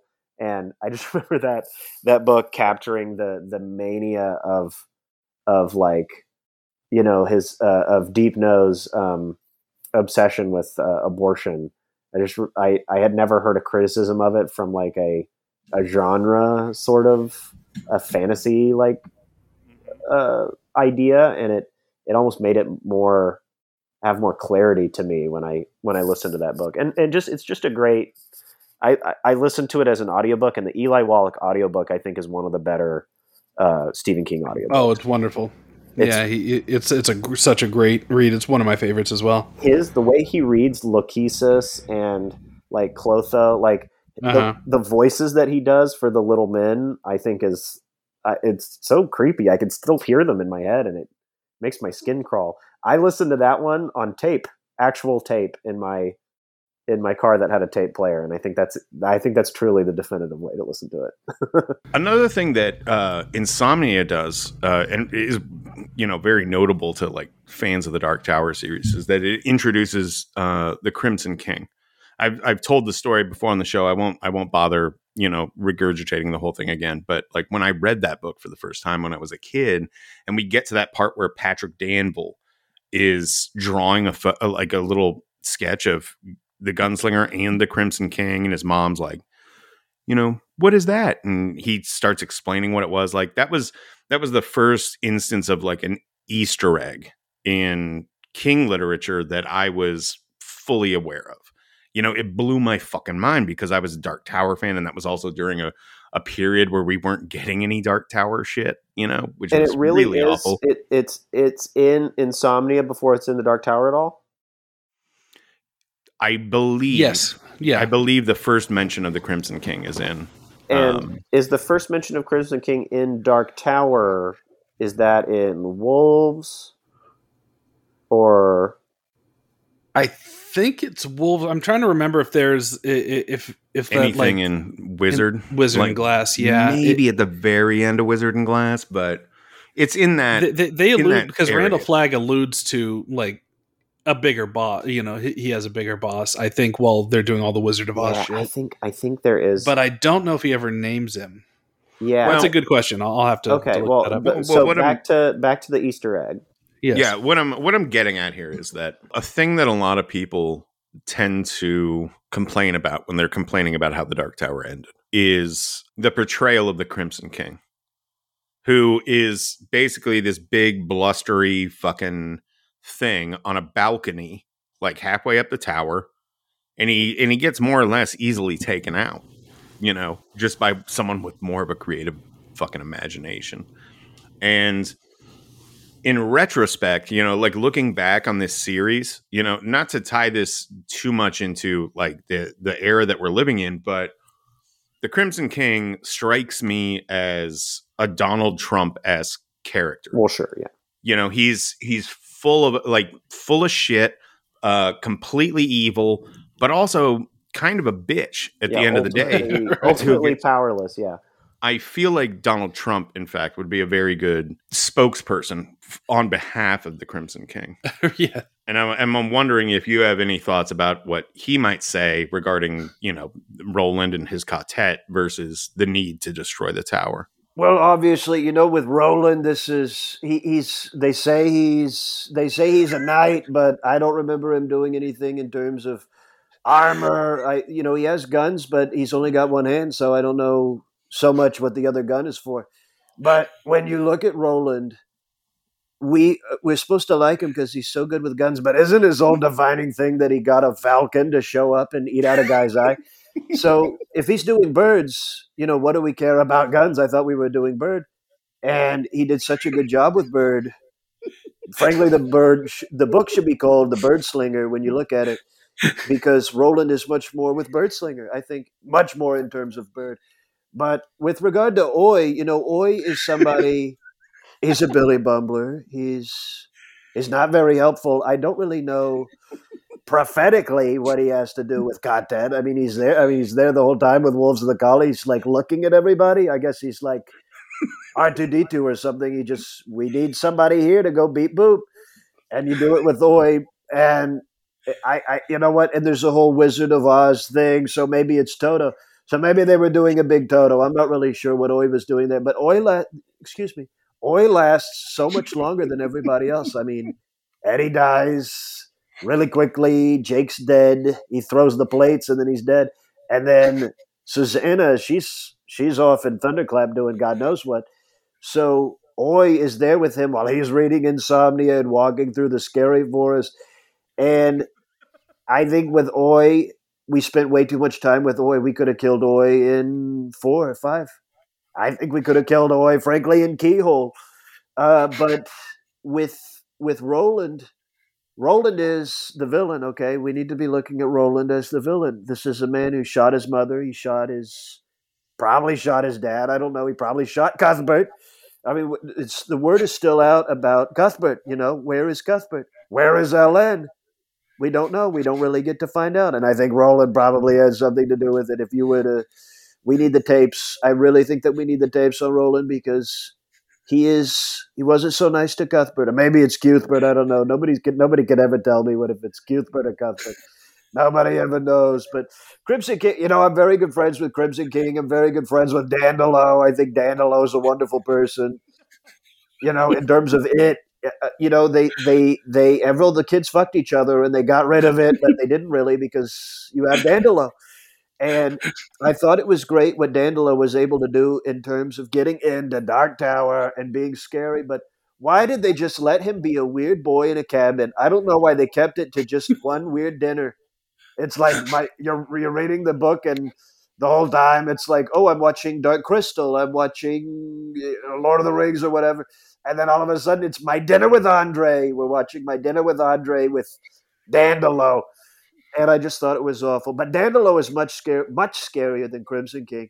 Much scarier than Crimson King. Crimson King, it's King Crimson, right? He's like a jam band. We might as well have done, all right, here's the big bad of the book. His name's Vanilla Fudge. So I didn't find him too scary because, first of all, Stephen King, who's a terrible man, Stephen King is a very bad man. We really should be looking into him because people do not like the Anthony Michael Hall Dead Zone. They don't like it at all. No. And they don't like... But he still has his Twitter, and that's something we're looking into that. I don't think he's going to be having that Twitter for very long. And Molly, the Thing of Evil, is a very bad dog. And we give much too much attention to Molly, the Thing of Evil. Stephen King, what does he contribute? All he does is he goes up into the top of a barn and he sits on a big stack of money and he blows a rail of cocaine. He listens to Shooter Jennings and the Jayhawks, and he writes awful, awful airport novels. And I think this is a terrible person, but he's really should be the villain. With Crimson King, he's just Santa. He's like Santa throwing Super Mario fireballs at everybody. And why must we bring the tower down? Well, with the tower, here's the thing: we have given too much power, I think, to the great Atuan. This is a turtle upon whom everything rests, but really he's only one guardian of a single beam. Or maybe it's two, it's the two poles of a single beam. I don't know. Who gives a shit? Nobody's read the thing in years. But with Atuan, they all say, look at his enormous girth, and on his shell he holds the earth. Well, that's great, but America does not need a turtle pushing it around the universe and telling it where to go. We probably need to be doing something about Turtle because Turtle is too big. I don't think anybody's ever seen Turtle. Of course they talk about it, but we really only see it in dreams, don't we? I don't think we ever actually got to talk to Turtle. I think the kids got to talk to Turtle when they were doing Chud. But in terms of Chud and in terms of Turtle, I don't really know much about it other than, a couple kids have talked to him in a dream for a second. So who's really in charge? Is it a turtle who some kids have seen in a dream? Or is it Bango Skank? I really think that we should be creating much more of a relationship with Wouldn't it be great if we got along with Bango Skank? This is someone who's doing graffiti in Jake's world and Roland's world. And maybe he's the guy who's doing the armies in Wizard and Glass. I don't know. But Bango Skank is a wonderful, wonderful man, and I think that we could be embracing him a little bit instead of leaving him to the dark corners of exposition. We can bring him into the light, and I think we would have a wonderful country if we were able to normalize relations with Bango Skank. I normalized relations with the Coffin Hunters. I was able to open up fabulous inroads with the handsome woman at Hammersholt Plaza. I think I even did a lot more than people realize when it comes to TikTok, man. So the time has come to get on Blaine and do the riddles and push on to a better world. I think it's time to leave and Biden has done such a terrible job with the wastelands. I think Biden did a really bad job with the wastelands because it's like a horror novel for a second, and then all of a sudden I'm looking at giant insects while we're riding a monorail. I don't know. I thought it was a mess. But let me tell you, Frank Muller would still be doing the audiobooks if I had been president at that time. I think it would have been very different. I think it would have gone down very differently with that whole thing. And we wouldn't have had awful, sleazy George Guidall reading Wolves of the Kala. I mean, you get this great Frank Muller read with 4. And then when you go to Wolves of the Kala, it's like, okay, is George Hamilton reading it to us now? I mean, where did this slick, pervy guy in a smoking jacket come from? I want Frank Muller. Okay, when you're doing the impression, Yeah. is it just a matter of free association? Sort Because of. it, I think yeah. I think that's how he talks. I think he's sort of surprised at what he's going to say. So every other impression I do is like it involves a lot more like thinking ahead and trying to, because everyone else is just more of a person than Donald Trump is. I think Donald Trump is like a conduit for like a general philosophy of life. Sure. So he's just like a conduit. He's like the Stephen King of being angry. So like he's dusting off the fossil while he's talking. He doesn't have an outline. He doesn't know where he's going, but he finds the characters while he's talking, and like one thing reminds him of another thing. The one time that Trump talked about me, it was like at a rally recently, and he didn't know what my name was. But first he was saying, like, the clip went around where Trump was talking about SNL not being good anymore. First he's going, John Lovitz. And then, oh, that show used to be so good. And then the Alec Baldwin, what a sick puppy. I mean, that guy's a sick puppy. I don't know who the new guy is doing it now. They say he's better. I don't know. I don't watch the show. It's a terrible show. And then he goes back to talking about whatever. So I asked somebody about how did that come up? And they said, oh, he was talking about a political figure who he was calling a liar. So he was saying something like, Brian Kemp is a liar. And then from that, he went, then from there, he went, the liar, John Lovitz. Remember the liar? Oh my God. And that led him into the SNL thing with Alec Baldwin and me. So he's not listening to himself until he does. And then once he like listens to himself say something, that kicks it off into another direction. And it's a total fluke that people are watching it like it's Donnie Darko, like they're going to find a hidden clue that unlocks it. The truth is, it really is Donnie Darko. It makes zero sense, and it's all just a tone poem, that winds up a certain kind of person. When I do Donald Trump at stand-up shows or something, I usually I talk about, well, first I do like a preacher for like a minute. I can do like a mega church pastor for a second, and then I'm like, there are just certain ways, rhythms of speaking that are just fun to listen to. And Donald Trump just sort of picks one thing you hate and one thing you like, and he talks about both of them, and in that circular way, and it just hooks you in. And I usually ask a person in the front row, like, what's a TV show you watched recently? And then I take the TV show and I just start from there, and then I just follow a bunch of tangents until I, Arrive at Bango Skank. Exactly. I'm imagining you just sort of blacking out while this happens. I do. I do black out. I don't remember most of the ones that I've done. But I do. It's crazy that I've been able to get them on SNL, because it's a very improvisory thing. It's like a thing that sounds the most like him and is the most sort of fun to listen to when it's purely off the cuff and going nowhere and lasting way too long. So that's an interesting point that you raised. Like, is it even scripted, or is it just like James talks? Well, we start with, like, in the writing sessions, we start with me doing what I just did to you guys. And then because we have very, every second counts on SNL. So we kind of like take certain chunks and clean them up. And I do my best to like sell the Donald Trump patter amid the jokes that we found and cleaned up and stuff. So it starts from that improvised place, but we can't let me go for 15 minutes. I mean, right. And also the viewer doesn't want to hear Donald Trump for that long, even an impression of him.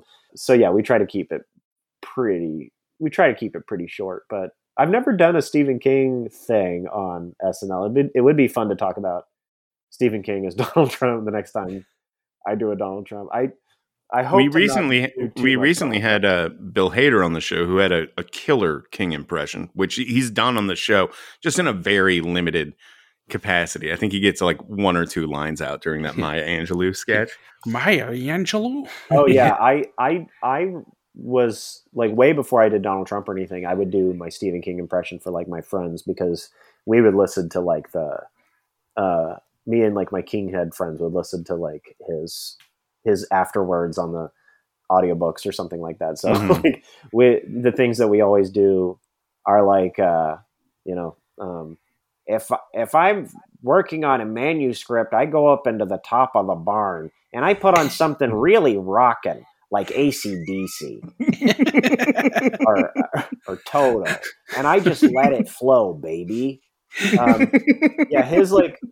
very like, this was cool for boomers way of talking is like, it's so funny to me. It is like, it's the ultimate boomer anything to me. It's like, sure, it's the ultimate expression of boomerdom to me. It is somehow Jimmy Buffett mixed with like Stanley mixed with like, it just encompasses all of those guys at the same time. And right. Those afterwards are so funny because you'll just have gotten done reading the most like grand or grisly detail at the end of one of his books, and then he's like, Tabitha and I just got a new cat, and he's a real rascal. He's getting into everything, and I'm looking at the notes on my desk, and I'm looking at it, and I'm thinking, well, what the hell should I do with any of this? How is any of this going to help me out with Eddie and Jake and Susanna and the gang? Well, it looks like we found our way, folks. We finally found our way on this beautiful trail to a clearing, a glade where maybe Roland would learn something about himself. It's like he's doing a Davy and Goliath claymation cartoon narration or something. It's your take is completely accurate, but what's interesting is how opposite it is from Hader's point of view, which I'm gonna listen to the Hader one. Yeah, which was more of like he was saying like him and Mulaney used to just, talk to each other as Stephen King. And the crux of it was always the folksiness. Yeah. So we would say, like, one of them might say to the other, hey, what'd you do for lunch today? And the other, responding as Stephen King, would be like, well, I went down to the corner deli and got a sandwich and a cup of chili, and you eat it and it goes all down your chin. And I was listening to the jukebox in the area. Like, I can't fucking do it, but that was the thing, like bringing out the like pure Americana of whatever he is. But dude, it's so funny that the most Americana bitch we got in the game right now is like, he spends half his time being like, the blood runneled down his chest in rivulets as the creature continued to slice from this lower rib cage all the way to his testicular sac. As his ball spilled out in front of him, his engorged eye focusing on it, he remembered the smell of Jennifer's breast. It's like the most sleazy, like lowest common denominator subject matter that he's like getting at, but it also does come with that Norman Rockwell, like, let's get in the car and listen to tunes, baby, stuff. I don't know how he managed to capture so many housewives in the 70s and 80s.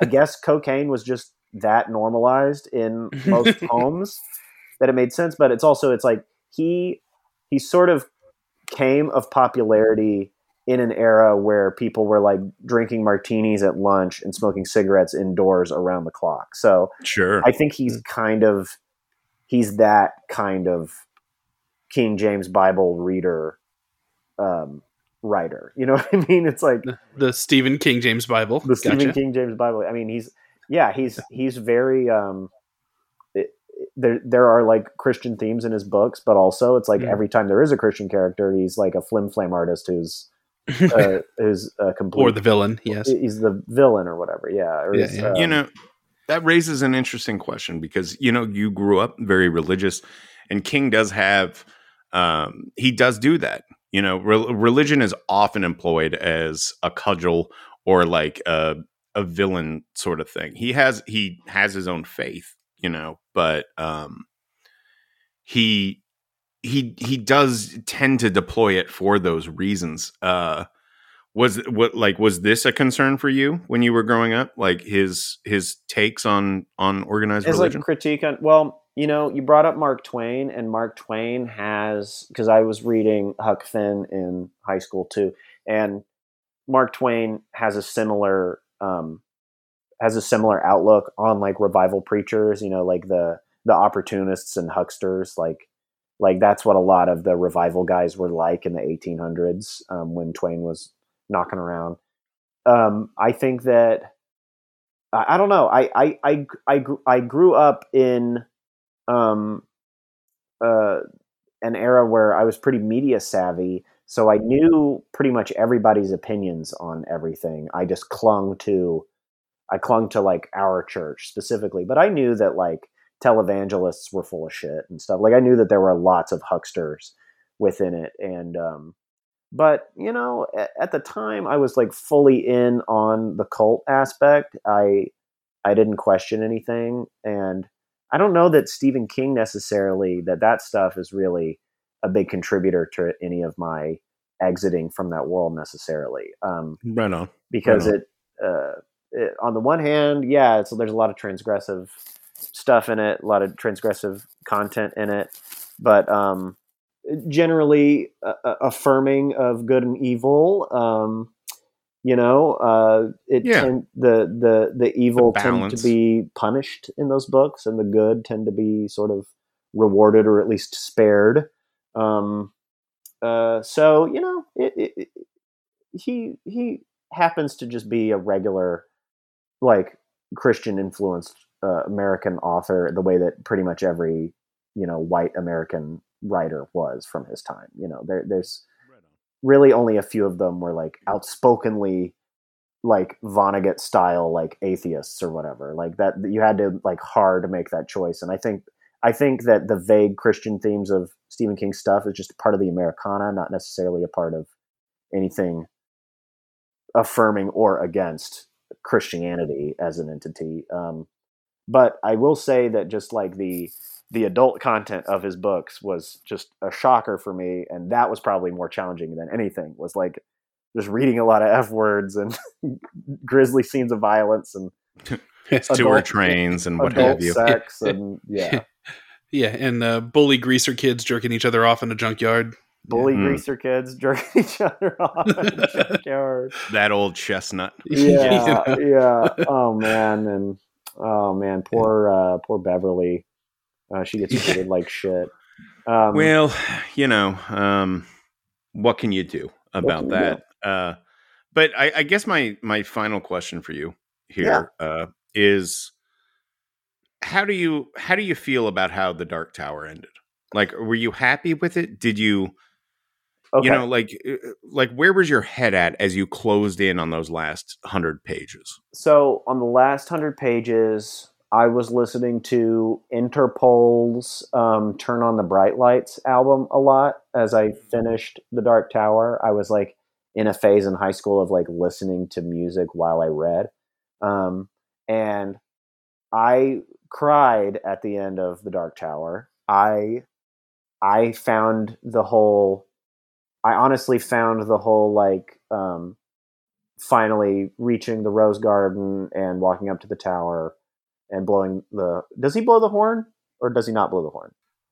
He doesn't have the horn, right? Right. He starts with the horn on the next trip. He imagines.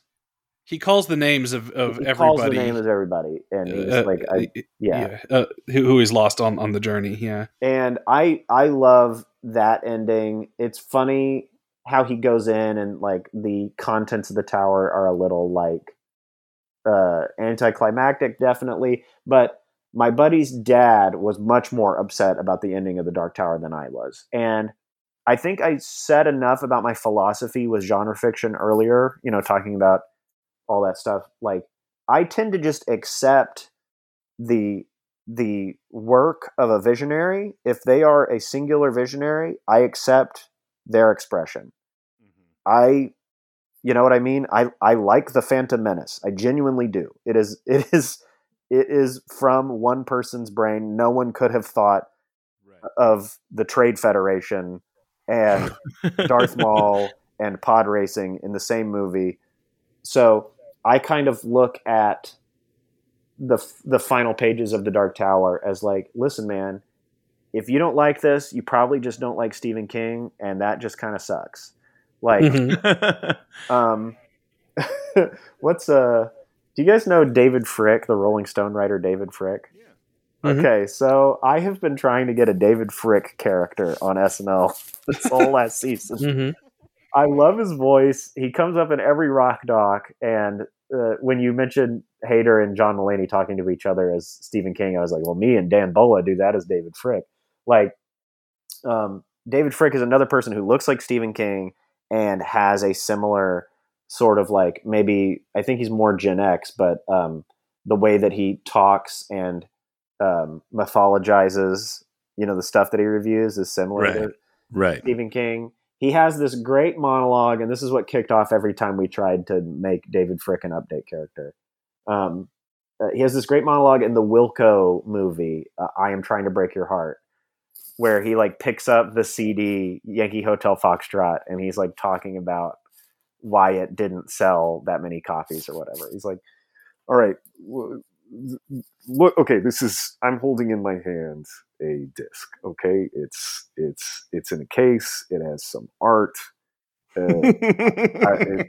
could buy this for $20, and I open it, and there's a little disc in here. There's some books. I don't care about that. What I care about is what is encoded on this dopey little disc, right? And there's sad stuff on here. There's hard stuff on here. There's catchy stuff on here, but it's all there, and it doesn't really give you a map to enjoying it. So I just think that if you listen to it and it's not for you, I don't know. I just think that kind of sucks. It kind of sucks for you. You either like it or you either get it or you don't. There's a little bit of Zodiac in your David Fricke. Like, yeah. Could you say, this is David Fricke speaking. This is David Fricke speaking. Yeah. That's Zodiac, dude. When it comes to, we cracked it. When it comes to the end of The Dark Tower, I truly feel like if you don't, you either like it or you don't, and if you don't like it, I think that sucks for you. And it's just like, this is what he decided it is, and he's the guy who gets to decide that. And there's nothing that invalidates the rest of it by the ending of it being a click back to the very beginning. I think maybe the visions that he has inside the Dark Tower are a little stupid, but I love the idea of the parallel universes kind of linking back together again and everything blinking over again, like just clicking back to the beginning. I think it's really cool. You know what? I've read so many Stephen King books, even knowing that I don't always love the endings. I keep starting another one because I know that it's going to be a lot of fun to read. And, I read The Dark Tower 7 and immediately started The Gunslinger again. I thought I think that's a cool trick, and you could probably see it coming, but I didn't when I was reading it. I was very surprised by how it ended. That's as cohesive as he gets when ending something. Yeah. I mean, he ended on the theme. He underscored the ultimate theme of his book, which is like the Wheel of Samsara. It's like, that the Roland is just in hell. He's just in hell, and he's just being tortured for the rest of eternity. He just is. Did you have any predictions for how it might end before you read it? I looked at the dust jacket, and I knew that he makes it to the Dark Tower, right. Which is kind of fucked up that they made the dust jacket what they did, because it's like, okay, so he gets there. Okay, great. Also, he's totally alone, obviously. Like, Susanna gets to be on the cover of Wolves of the Collar. Who's painting the portrait if he's alone? James, did you think of that? Oh, yeah, the kid from Insomnia. That's who's painting the portrait. the Deus Ex Machina from, Patrick Danville from Insomnia. Exactly. Yeah, I don't think I had any true predictions about it. I will say that I was hook, line, and sinker all in on the Wolves of the Kala style story. Like, I knew when he was ending it, I was like, okay, if this is how he's ending it in this like silly sort of pseudo Joseph Campbell way, I'm into it. I'm into the final arc of things. Right. And it does lose some gas, I think, when Roland's left alone. I think it loses some gas. Right. But it's like King earned it. He took me all the way, and the whole series is like about the slog toward the Dark Tower, and so it makes sense for the final leg of it to be like a depressing slog, I think. That said, that's the one that I've read the least, is the final one. Mm. Yeah, I'm due for a reread on that one, because the way that it used to run is because Scott and I were reading this when they were still coming out new. Right. When I first read the series, Wizard and Glass hadn't come out yet. So I read the first three, then Wizard and Glass, I think, came out a couple years after that. And so I reread those first three again before Wizard and Glass. And then that just became my routine. Whenever a new one was coming out, was I would start from the beginning. Right. And read up until, and then be ready for the new one coming out. And because of that, I've only read The Dark Tower the one time when it came out. So I'm due for a revisit. We're slowly going through. We've had a guy named Matt Fraction. He's a comic author, comic writer. He's come on and he's going through The Dark Tower for the first time. And so he's been on, he did Drawing of the Three and Wastelands with us. And every time he finishes a book, like, he comes on and he'll talk about that book. And so I've been reading along essentially with him. So whenever he's ready for Wizard and Glass, I'll reread that, and then hopefully all the way back to the end. I tend to stop at the Devar toy, or what, I'm trying to remember what the name of the compound is where all the breakers are being Algul something. Salento or whatever, yeah. Algul Ciento, yeah. Ciento. So yeah. after that storyline closes. Where the very first shot of the movie is. Yeah, which, Jesus, that movie just keeps picking, like, okay, that's what you got from reading this book? Like, there's so much cool shit, and you're like, it's like watching someone go up to a salad bar and walking back with like just the cheese cubes. And it's like, you're really going to skip the entire salad bar and just come back with like a full plate of shredded cheddar cheese. Oh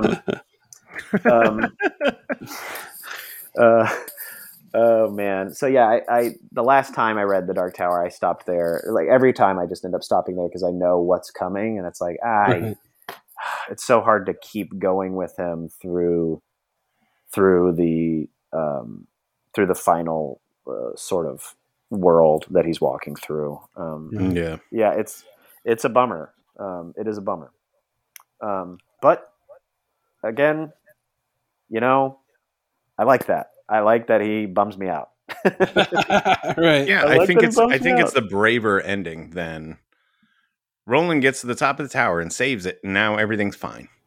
Right. Yeah, it is braver. More courageous. It's bolder. It's more interesting. Well, certainly. I think it's bold, and I think that's where he had to go. I think that he had to go annoyingly crazy with it, because like otherwise it just it wouldn't have been anything you could like sink your teeth into. I mean, the point of it is to get you to go back to the beginning again. So why not end it unsatisfyingly? And but it still promises that ending you want. You're just not reading it. That's the beauty of the ending, is that by starting him off differently this time, that you get the idea this is a new thing. Like, for whatever he did on this turn of the wheel, the 1,000th time he's made this journey, something has changed within him. He did something a little differently, and now he has the horn. So if he has the horn, maybe this is the time he gets it right. Yeah, and it's more interesting to. Okay, so if we have just read the thousandth or millionth cycle he's done on the Wheel of Ka, and he just finished it, and now he's got the horn. It's like, would it be more interesting to read the one where he's got the horn? Probably not. The one that is most narratively compelling is it's just a rule in storytelling. It's like, when you start the story of anything, is it a novel or is it a movie? You know, what makes this day different from all other days? I read this in a book one time. It's the phrase from the Passover supper, Manish Tana. It's like, why is tonight different from other nights? So, like, your story starts with the day that is different from every other day. And that's the day that the plot begins for the person. You know, it's like, we could watch Titanic. We could watch like hours of Titanic where Jack is just painting nude girls in France. But like, that's not where the story starts. The story starts when they get on the fucking Titanic. That's where the interesting shit starts happening to that guy. And I just think it's cool that it sort of affirms Stephen King's storytelling to make it like, oh, I read Roland's cycle that is the one that finally broke through and he got the horn. Like this time with Jake and Eddie and Susan and Oi, this was the important cycle. Of all the millions that he's done, this time he found the people, he did everything right to now that he possesses the horn. I think you're on the right track there, because I think that whatever this version of it is going to be the least adventurous and interesting, because I mention this every time we talk about the cycle, but like I'm pretty sure my memory is, again, this is not now a 15-year-old memory, is King explicitly states that Roland always fails when he lets Jake fall. Right. So I think that he says this within the text. And so when he doesn't let Jake fall, you know, like, what does that do to the narrative? Is he able to abandon the quest, or is he able to solve it in a different way where his obsession with the tower doesn't overrule his humanity, and you know, and he takes care of those he loves in favor of this, you know, quest that he has put himself on. But you know, that's it's like, not metal as fuck. Yeah. Well, I mean, we're getting into the Last Jedi territory, right? What's where it's awesome like about he becomes the Luke that isn't like doing backflips and crushing AT-ATs with his mind and shit. You know, it's like, well, I like the Luke of the, you know what, just a real quick thing about the Disney Star Wars. When they released that trailer for Rise of Skywalker and Emperor Palpatine is chuckling at the end of it, I was like, man, it should be Luke chuckling at the fucking end of it. Luke should be the dark Sith devil at the end of this shit. Like, I wanted Luke to go fully bitter and Darth Vader himself at the end of the Disney ones. Like, kill the heroes. Like, make me not like the heroes. Like there's something really cool about that. And that's what makes me like, not like Roland, but that's what makes me interested in his journey, is right. Beginning this relationship with Jake and then like letting him die is like, it was unpredictable, and it made me go, but wait, he is moral though too. I've seen him do moral stuff. Like the massacre at Tull is this fucked up thing where he's like cleansing something at the same time that he's, you know, right, also murdering everybody there. Well, yeah, he's trying to help Allie, and you know, he's trying to be the good guy, you know. Yeah. That like moral push and pull is just very, very compelling. And I think that's just what makes that character cool and interesting to read about, at least in terms of fantasy fiction. You just don't often get in the big fantasy epic a guy who so interestingly sucks. Like a guy who has only a guy who writes great character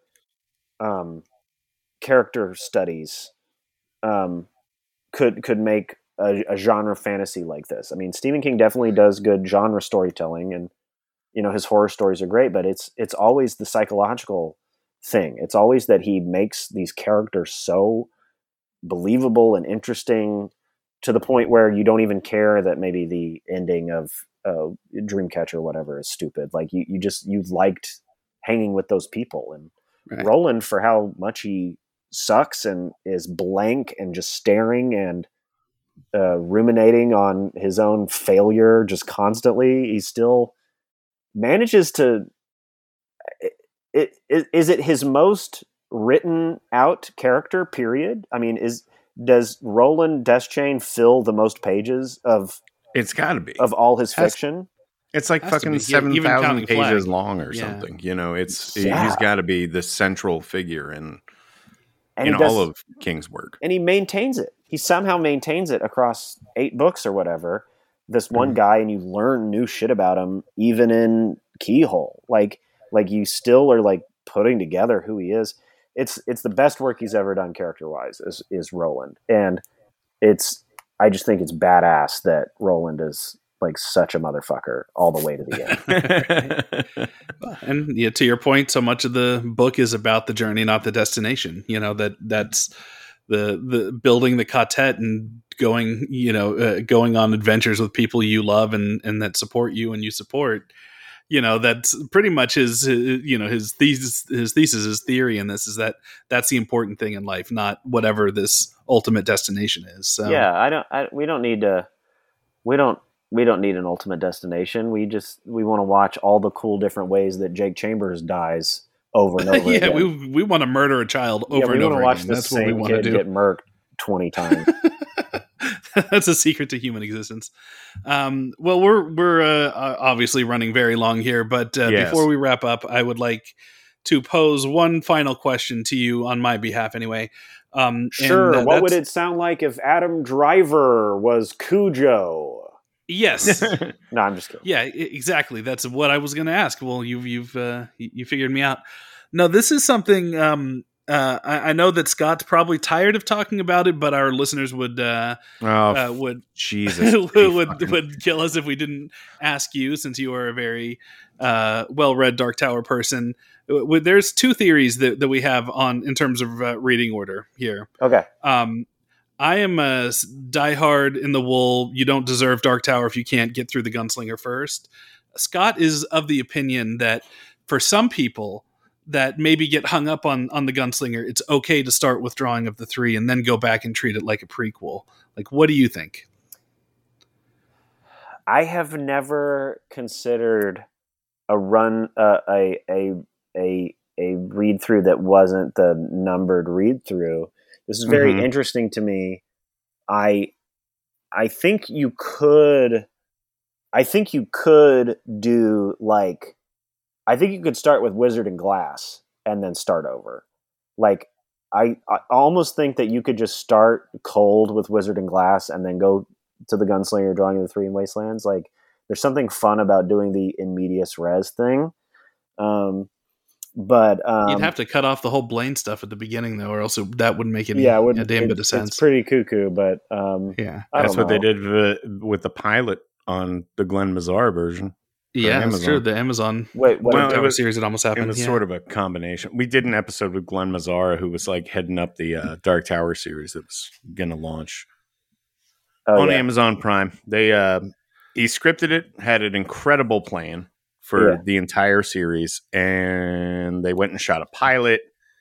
Amazon passed on it, so we got him on the show to talk about like what his plans were, and he also sent us the pilot for the Dark Tower series, and it starts as sort of an amalgamation of Wizard and Glass and the Gunslinger, but it does mostly start with Wizard and Glass. Oh, that's cool, and it's not the same cast as the movie. Oh no. Oh man, I wish I could see that. I'm gonna have to cash in some celebrity points at some point to watch that. But, yeah. Good luck. I think it's wildly. It was made clear to us that if we ever shared that, we would be in massive trouble. Sure.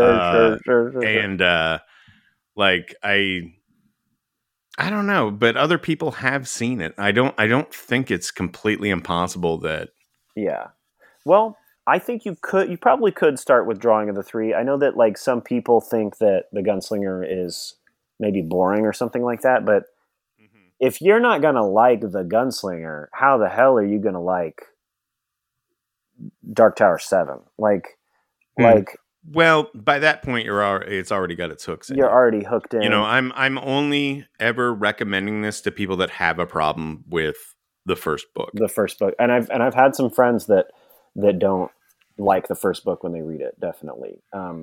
Right. It's a stumbling block for a lot of people. That's so funny because it's like bitching. Like it I really like The Gunslinger specifically. I've read that one like 5 times.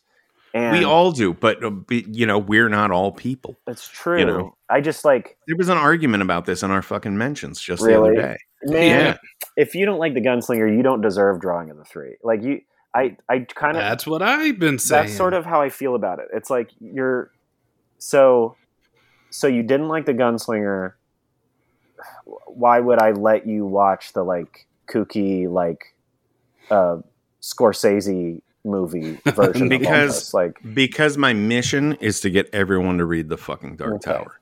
And if that means going to the popcorn like blockbuster version of the Dark Tower, which I really think Drawing of the Three is, it's like a finely tuned watch. You know, it's just so precise in the way it lays these things out. And it's really, you can imagine it like a blockbuster movie in your head. You can't really do that with the first one.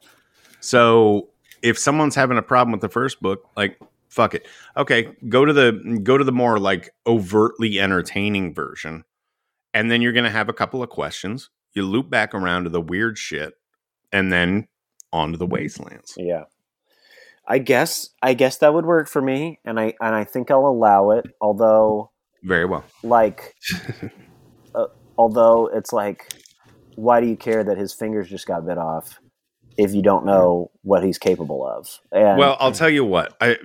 Drawing of the Three was the first one. Why do you give a shit about this boy that you see? The boy fucking comes in at the very end of it. You've had 300 pages to get hooked by that point. But the specific thing about his fingers getting bit off, like Drawing of the Three was the first one I read. It really it was, yeah, because I was getting all the books off my mom, you know, who had a Stephen King collection, and she had mom drawing. Read these? Oh yeah, well, she read one of them at least. Okay, maybe she didn't have all of them because I would pull a King book off the shelf. I would bring it to her and say, "What's this one about?" You know, and she would tell me, and it was like whether. You know, it was up to me whether or not I wanted to do that. And when I finally pulled Drawing of the Three off the shelf and showed it to her, she was just like, "Oh, it's about a cowboy and he lives in another world." And like, she did a really terrible job of explaining what it was, but there was enough to grab onto between her description and also in the illustrations in the book that I was like, I really got my interest piqued. And I felt like, if this guy's a fucking gunslinger and he gets his fingers bit off, like right off the bat, you know he's in deep shit. Right. So, like, just the logic of it. And I was a child at that point. So, like, if you're a 30-year-old person who's never read The Dark Tower and you're like, you can't figure out why it might be a bad idea for a gunslinger to lose his fucking fingers, well, I can't help you. Like, that should be patently obvious. Well, I never thought about it that way. I never thought that you could start with the Drawing of the Three. I always thought that you would have to start with maybe Wizard and Glass because it's self-contained and it doesn't really matter a whole lot to the main plot to read it. But you could do that, and I may toss that in as a footnote when I am suggesting this series to people. But at this point, I have become sort of a bitter protective man about this, where I'm totally gatekeeping this series. It's just like for me. Yeah. And and now it's just like, man, I almost don't want people to know about how cool it is. I mean, did y'all see when Trudeau he was doing like a Zoom on a news show and he had the full Dark Tower spread up on the case? Really? No.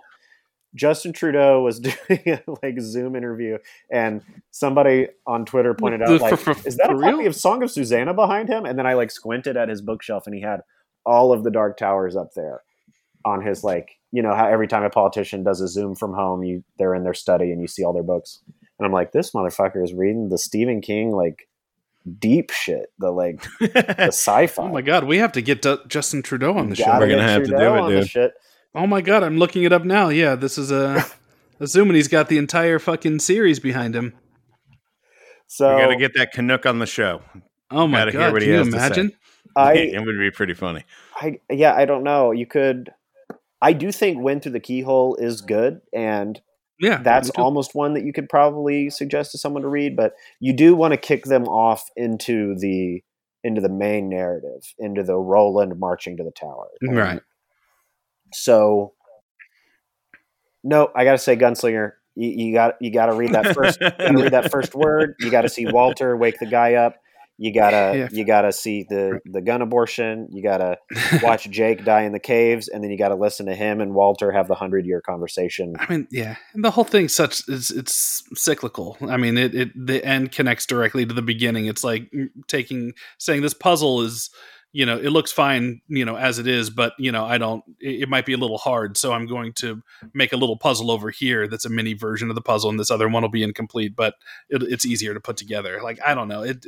To me, it's cheating. I don't like it. Scott, I see your point though that yes, that the cool part of the book is that the cool part of the series is the Roland, Jake, Susan, Eddie story. Yes, the quartet forming and acting as a team, right? Walking. Like that definitely. It's the training wheels version of the Dark Tower for someone that just isn't a fucking badass motherfucker. And sometimes you're going to meet some people that aren't badass motherfuckers, and that's okay. But if the ultimate purpose is to get them hooked on the Dark Tower, I think it's a fair ultimately. I suppose so. It's like maybe good news for people who love bad news isn't the best Modest Mouse album, but if it's the one that gets you listening to the other Modest Mouse ones, you know, float on, baby. Right. We all float down here. I guess you still, if you're going to read but you have to read The Gunslinger next. Yes, absolutely. Of course. Because there's something so cool about reading the court, castle, hacks, the chef, the castle stuff when they're kids. Like, there's something cool about the delayed gratification of returning that world, not until Wizard and Glass. You know what I mean? With Drawing of the Three and the Wastelands, they pretty much just all happen in real time. We are discovering relics of North Central positronics. We are finding the robot bear. You know, like, it's all the present day stuff. But I think that the castle shit is very important to understanding why any of this is happening the way that it is. And totally fair.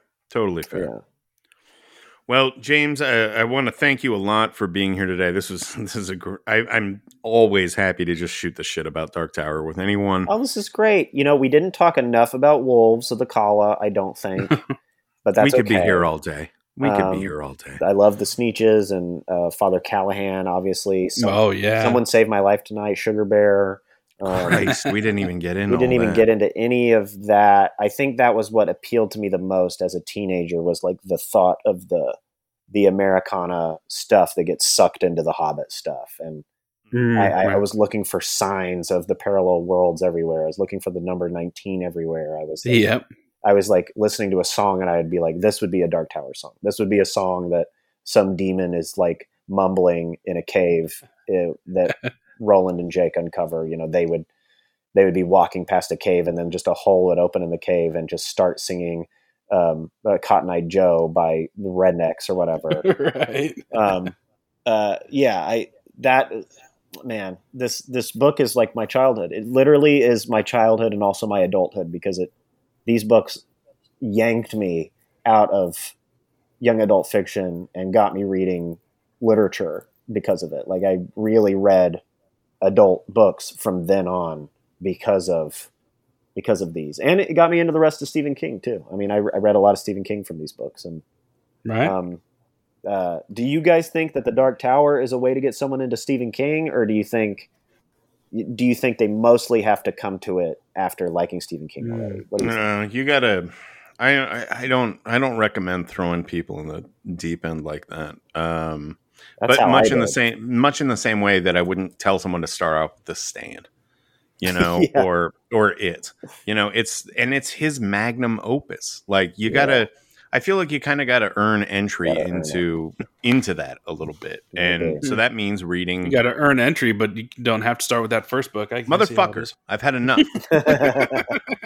Okay, But here's what it is. If you want to read The Dark Tower, I think you start with Cell, and then I think you read Dance Macabre. then you got to see Dolan's Cadillac. You got to see Dolan's Cadillac. And read the Tommy Knockers twice. Yeah. Then you got to read the Tommy Knockers twice. Then you need to watch the Dreamcatcher movie. And do what I did and just watch the first hour of the Idris Elba. And you're on your way, and then you've earned your You're place a lifelong in the Dark lover Tower of this fandom. stuff. Yes. Well, again, thank you for being here today. This was an absolute delight. We'll have you back anytime you want. You know, and good luck out there. You're killing it on SNL right now. Thanks, man. And I'll work on getting a sketch on where I'm like Stephen King talking about I went over to the movie theater and I saw big canyons in the face of Clint Eastwood, and I thought you could fit a thinny in there. If you can get a Dark Tower joke on SNL, I will absolutely recognize it, and that would be the funniest fucking thing in the world. Yeah, we're going to be looking. Just sneak one in there. There was a Dark Tower reference on Colbert recently because it was Taylor Swift did a joke song about being in love with Steven or something, and the joke is that it's not he kept thinking it was about himself. Like, oh, this real life song is about me, and then she came in and did a joke song where it turns out she was really in love with Stephen King. And they throw in like a Dark Tower thing in there, and we got hit. A lot, all our socials were just like filled with people going, "Oh my god, is T Swift a DT junkie? A Dark Tower fan?" It's just like, probably not. I'm pretty sure that was written for her. Yeah, she was reading cue cards, buddy. Yeah, she's not a constant reader. Yeah, she hasn't not read like the that Tommy Justin Knockers twice, certainly. For sure. Yeah, but thanks, man. This was a blast. Is there anything you want to plug real quick before we're done with this? Fun to get to talk to you guys about Stephen King stuff, and specifically Dark Tower, and right. Of course, maybe we'll get together and talk Cell later on. But yeah. Let's see, to plug. Watch Saturday Night Live on NBC. Make sure you watch the reruns because I get paid for that shit. No, I'm just kidding. I have my own stand-up tour going on this summer, and I would love it if people could come out and see me at a live show. And I'm friendly. I'll say hi after. So you can go to my Instagram and click on the link in my bio or my Twitter, and that has a list of my remaining shows. My shows start up in July. My tour is called Close to You, and I'm going to, where am I going next? I think I'm going to Charlotte, North Carolina next. So come see me. You going to show. Austin by any chance? I just did I did a solo show in Austin as part of the Moon Tower Comedy Fest. So I was already. I didn't think to get in touch. I saw that on their website today, but there was like no date on the page that I was looking at. And I was like, I'm sorry. Fuck, I bet I missed this. It was one of those. I mean, we didn't know each other, but it's still kind of rude that you didn't invite us. It's fine. Well, I'll be coming through a lot more. I mean, I get to tour for a living now, so I'm going to be everywhere all the time now doing shows. So, right on, awesome. Man. So go to @ShrimpJaj on Twitter, Instagram. That's shrimp, the animal, JAJ, and I'll be there, and you can come see me at a live show. I think that's the best thing to promote right now. Right on. And if you're going to heckle, throw out some Bango Skank, and then you'll know that the heckler came from the show. Exactly. Yes. All right, thanks, man. Thanks, guys. Many thanks to James Austin Johnson. That was everything that I hoped for and more. I can't believe you actually got him to do what felt like 5 minutes of Trump trying to explain. It's a pretty sustained amount of Trump. Yeah, I was not expecting that. I thought maybe he'd give me, throw a couple lines at us, but very, very gracious guest, and seems to go in a different place in his head while he's doing that. So I'm not sure if he was even aware of how much time had elapsed. I don't think he was. He's good shit, and always a pleasure to talk at length about the Dark Tower. We can do that until we're blue in the goddamn face. So, had a great time with that one. So, what we are going to do next week is we are going back to the sewers of Derry, heading into the Barrens, talking about It Chapter 1 in particular. So this is the first time that we've actually focused on the Andy Muschietti movie from 2017. It's come up every time we've talked about it, but like this is the first time this is the focus. Other ones seem to be more focused on the miniseries or the book. Mm-hmm. This one, the first time Dat Boy Pennywise is going to be up on the chopping block. And, oh, Lord, he coming. And our guests for this, we have multiple. We can say that they are podcasters. We Yes. can say each one of them are different variations on the horror fan. So you have like a tip at the top, loves all the horror stuff, middle of the road horror, and then a scaredy cat who apparently had quite the time watching It Chapter 1 for the first time and comes to the show to to talk about her trauma, actually. So Yeah, this is kind of an experiment that we've been thinking about doing for a while and had never just found the right fit for it. But I've always kind of thought that it would be instructive to have someone who doesn't watch any Stephen King stuff and is in fact not a horror fan and subject them to one of the scariest King movies and see what happens. And we found a perfect opportunity to do that with these ladies. And it is the results are highly entertaining. We think you will enjoy. And what do we got coming up on our Patreon this Friday? Well, we're doing another unique thing on the Patreon this Friday. A guest is coming in by the name of Micheline Pitt. She is a fashion designer who is also a big horror fan. She's also a filmmaker, a writer, director, all kinds of stuff. Just a sextuple threat, I believe. And she has on more than one occasion designed lines of clothing built around Stephen King's work. You may have seen us tweeting about her line of It clothing and accessories that came out a while back. I got my wife for Christmas a purse that was being offered there that was like in the shape of Georgie's little sailboat from the beginning of It. And we were really curious about what goes into. First of all, we don't know fuck all about fashion design. Right. Second of all, like where would one even begin if you were designing a fashion line based on Stephen King's work? And she came in and gave us every answer we could have possibly asked for and did. And it's another really fun conversation. I had a great time talking to her. Yeah, no, it's great.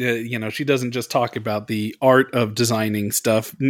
She goes into her Stephen King love and how that influenced her, throughout her career and all that stuff. But then she also goes into kind of the nitty gritty of licensing materials and stuff. It's licensing images, and so it's a pretty neat episode. It's a little bit different, but a great little niche of Stephen King fandom that I think all fans will be super duper interested in hearing.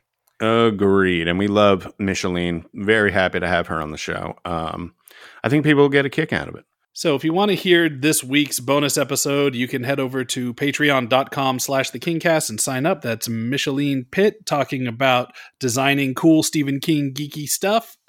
And next week we have It Chapter 1 up on the chopping block in the main feed. So we can't wait for y'all to hear that. And thanks for listening.